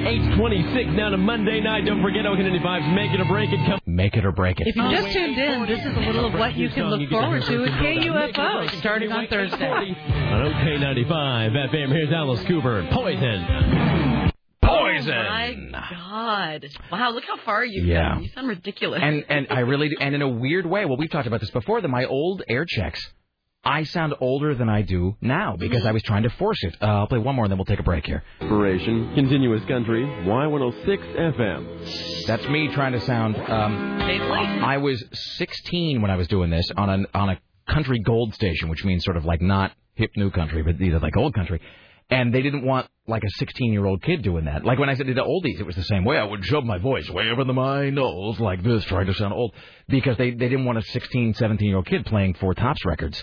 So I was trying to sound way older than I was, which sounds like... Gangs, let it be you. Continuous country now at 6:47, coming up on 7 o'clock on this Sunday morning. Don't forget, Little Country Church comes your way at 8:30. It's a half hour of gospel and inspirational music. Y106 wants you to know on that same note that there is a Tri-City Christmas... And Y106 is coming out as Y106 because I'm pushing everything through my nose, trying desperately to sound older than my 16 years. You sound a little like Mr. Garrison at points in that. Tradition for thousands of people coming your way. The Cathedral of the Desert presents the Living Nativity on December 13th through the 16th and the 19th through the 23rd. Tickets available at the Cathedral office and at the Bon Marché at Columbia. At the Bon Marché. At the Bon Marché. We were a classy operation. So we'll take a break here. Tom Parker, actually, when he was in, Tom Parker and I were talking during a break one time, and he was talking about how the show seemed very much like a conversation, our show. And he made the greatest statement. He said, when you get into radio, you are wanting to be anybody other than who you really are, anybody else but who you are. And he said, after about 10 years, you realize you can't be anybody but who you really are, which is, I think that kind of sums up the evolution of me and the show and whatever. So, all right, on that note, we'll come back. I feel so bad about saying anything about Taylor. Now I feel like a jerk. Now I got to buy you 2 bright, shiny objects. Exactly. Back after this, the Rick Emerson Show. Don't go anywhere.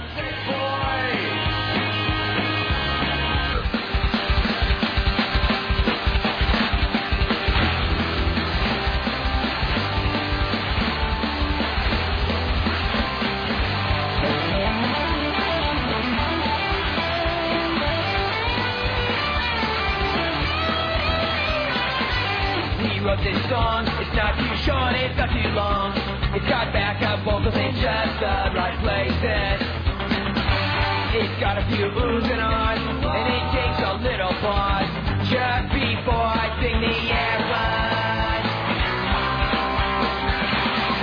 We play this song on the radio. Almost every line is sung in time, and almost every verse ends in a rim. Only problem we had was writing enough words.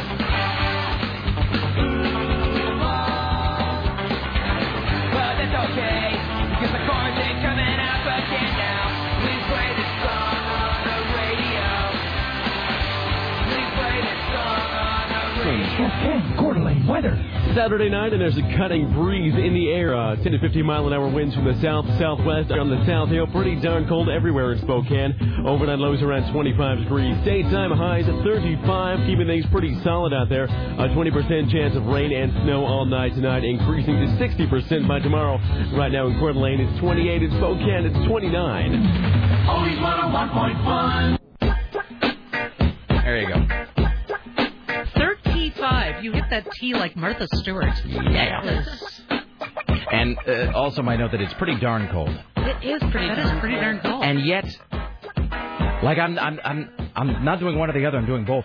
I didn't say, hey, it's 35 degrees, and I didn't say it's pretty darn cold.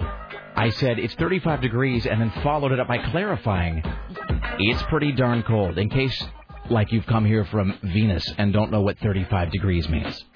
All right. Kristen Bowie, our good friend Kristen Bowie, emails me and she said. She was talking about Rick, because there is actually a Rick Taylor who works for CBS Radio. I was talking about Rick Taylor and how when I came to Portland, I think there were 3 different Rick Taylors here, and there are 20, whatever the number was, 20,000, 29,000. She said Rick Taylor is KUPL's midday DJ and music director and assistant program director. Good job.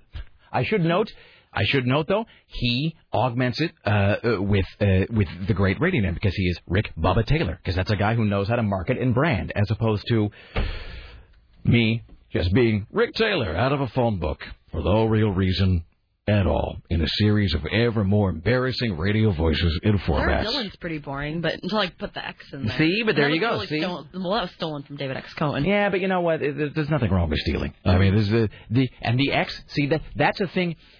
Here's the thing about Sarah is that by dint of working with Tim and myself, because Tim has worked in radio, for a long time, and I've worked in radio for a piece, as they say.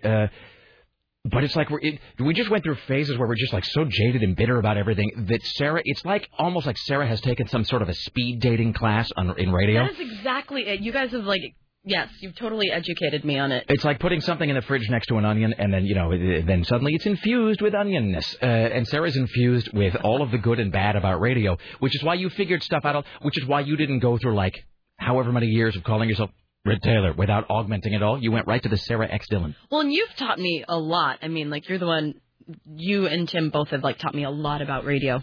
And about life. Yes. But, I mean, honestly, with all of your experiences, throughout the past, 7 or 8 years, you've helped me accelerate because of that.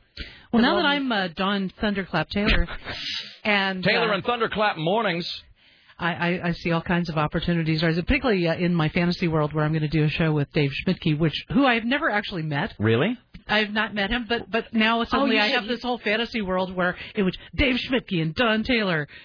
Thunderclap and the double D's. God, radio's stupid. All right. You would love Dave Schmidt. Yeah, well, we're all going to go to dinner. We're going to take you out, all y'all, out to a whole a feast. So that'll be a whole lot of ego at one table. I'm going to use That's what I was saying. It's going to be hilarious. I'm going to use that program director American Express card before they cancel it. So I only get to expense things as the PD for a couple more days. I'm going to live it up. Order up, people. Seriously. I'm so excited to go out and have food and drinks with Dave Schmidtke. He really is. He is quite something. He's a fireball. And Todd Tolstas. Let's see. Well, hello. Hi, you're on the Rick Emerson radio program. How can I help you today? Well, hi, Rick. I wanted to say congratulations. Thank you, sir. Yeah, I can just hear it now. FM 101, AM 970. I don't know what that means. What are you doing there? What do you mean? I'm making fun of you, Rick. Okay, there's no need to be confrontational. Are you? Okay, wait, I'm trying to pick up the joke. Are you implying that I would come out of it? It's just going to be weird to hear you on FM. It's always been AM, and now it's a little more crisp. I mean, it's going to be a better quality sound, obviously. I was trying to figure out the internal underpinnings of the joke when you said FM 101, AM 970. Like if you were implying that I would do that thing of saying the wrong station name because I've been saying this station, which I might do, but you won't do that because you're only going to be on FM now. Yes. Well, okay. Yes, that's right. Anything else today, sir? No, not at all. Wow. Just congrats. Looking forward to waking up to you. All right. Thank you, my friend. We'll spread the word. Take care. Out. Okay. You made me kind of nervous. Bye. That was a call. Yeah, I just feel real jittery after taking that call. It was like a whole Ketzel thing going on there. Ketzel. Can I tell you when Ketzel Levine is here, it is all I could do not to make a joke about Quetzalcoatl. Oh, how did you not? Are you in fact the fabled reptilian Aztec god to whom we would sacrifice things, Quetzalcoatl? But the thing is, she A, probably would have gotten the joke, but B, wouldn't have liked it. No. Or she would have just looked at you and said, "Oh, people used to say that to me all the time in high school." People listen to you talking, they sit here and this is what you do. Who are those people that listen to you? Let's see, somebody. We got an email here. It says, this one says, Rick, about you introducing songs. What is the first song going to be on KUFO? That's a good question, actually. I don't know the answer to that.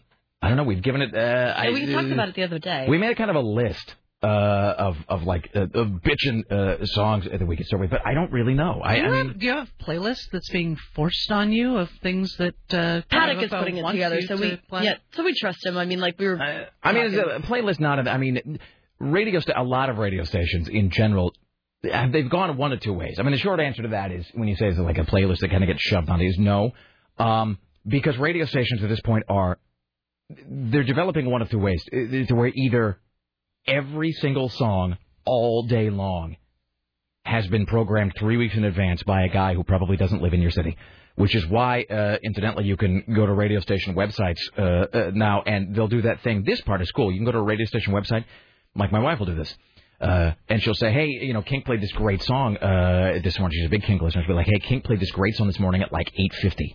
And she's like, well, you know what it was? It goes like, ba, ba, ba, ba, ba, ba. And I'll be like, no, I don't know. But you can go to the website. So you go to kink.fm, and you can look it up, and you can see what played this morning at 8:50, and it'll show you. Occasionally, though, you will get a radio station, and this happened with a prominent alternative station in Portland at one point, where you went to their website, and somebody had pushed the wrong button at the wrong time, and they had uploaded the station's playlist for the next day and a half. And so you could see what was going to be playing tomorrow at 8:50, and tomorrow at noon, and tomorrow at 1:30. Remember there's a station in town where I would call you, and every day they would play the same song at the same time? I do and remember for that. a week I was calling you, I'm like, they're playing the same damn song again. So stations have either gone that way, or they have gone the way of trying to find, what works with the tone of, whatever show, whatever part of the day. And I know that's, and it's not like, and I'm telling you in advance, I can't take credit for any of that. That's Chris Paddock, and and Paddock is really trying to, all of those things, grow, evolve, transition, whatever. He's sort of trying to, I think, if you listen to KUFO maybe 5-6 years ago, and certainly not to knock it, if you listen to KUFO 5-6 years ago, and you listen to it the way it sounds now, I think he does have like a real vision for where he wants the station to go, and a lot of that is reflected in things like the fact that Court and Bobby are on there, and that they're doing, they have a real prominent place in the station now. So it's all very exciting. Are we breaking? Yes. All right, we're breaking. I'm sorry. I shouldn't have asked. We should have just done it. I don't wish to pull back the curtain. I don't wish to. Don't narrate your process. I don't want to narrate the process. I feel like I should call her and apologize after the show. All right. Back after this, ladies and gentlemen. It's the Rick Emerson radio program. Don't go anywhere. We will wrap it up after this.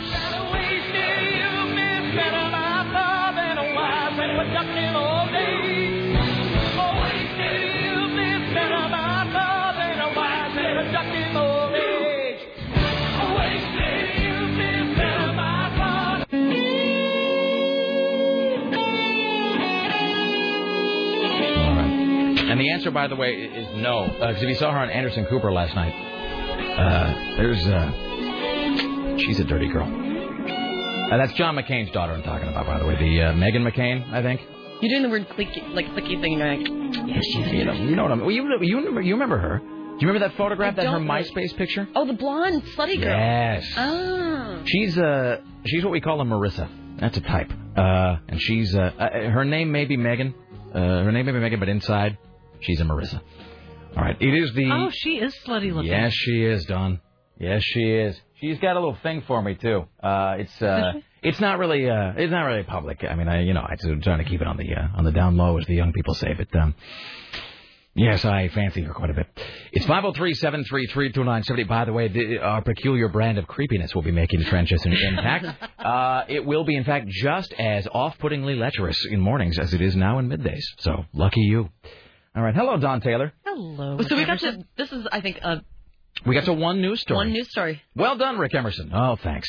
So, I'm not telling tales out of school here when I say that, obviously Tim Riley has returned to the program and will be returning to the program when we move to mornings on Rock 101 KUFO this coming Thursday.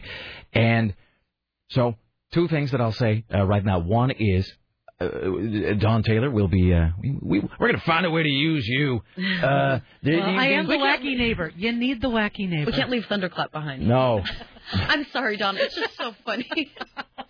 You were kind of joking about getting a spin-off, and you were talking about Maude, but for some reason the only thing that was coming up in my head was that episode of South Park where Butters got his own show. And it was all like, that's Butters, and he was all, that's me, and he was like sticking his head through the screen. But Maude, I can see that too. Well, the Jeffersons started out as the black neighbors, but the public demanded more George and Wheezy. So Don Taylor is in fact the black next door neighbor to the Rick Emerson show. I'm telling you, Schmidtke and Taylor, it's got a ring to it. It really does. Film.com is where your writings can be found. Also, Cinematical. Yes. And then your confection company will be up and running when, Don? I don't know. Eventually. Well done. You can't deprive the people of the best chocolate I've ever eaten. Well, now that I will have, I'll be able to pimp it even to a larger. I thought you were going to say now that you'll have more free time on Tuesdays. I'll be able to pimp it to a larger swath of the public now that I will be appearing with 20 times more on KUFO with 100,000 watts. That's what I'm talking about. Of rockin' power. Oh, my God. Well, we've said it many times, but I do want to say before we wrap this up very sincerely and honestly from Sarah and myself, and I think I speak for the whole audience here, just thank you so much for being so gracious with your time and your talent and your voice and everything because it made a bad time a lot more bearable. Well, that's very And sweet. I don't know that we would have made it through otherwise. I have enjoyed this more than just about anything that I've done in recent memory, so this has been fabulous. Sorry about making fun of your last name. Nah. And always calling you at Friday. But It's all right. 1 You hour can rest notice. assured that you'll be thinking about it all day. I'm going to be dwelling and flagellating all day. Join us tomorrow for the final broadcast here on AM 970.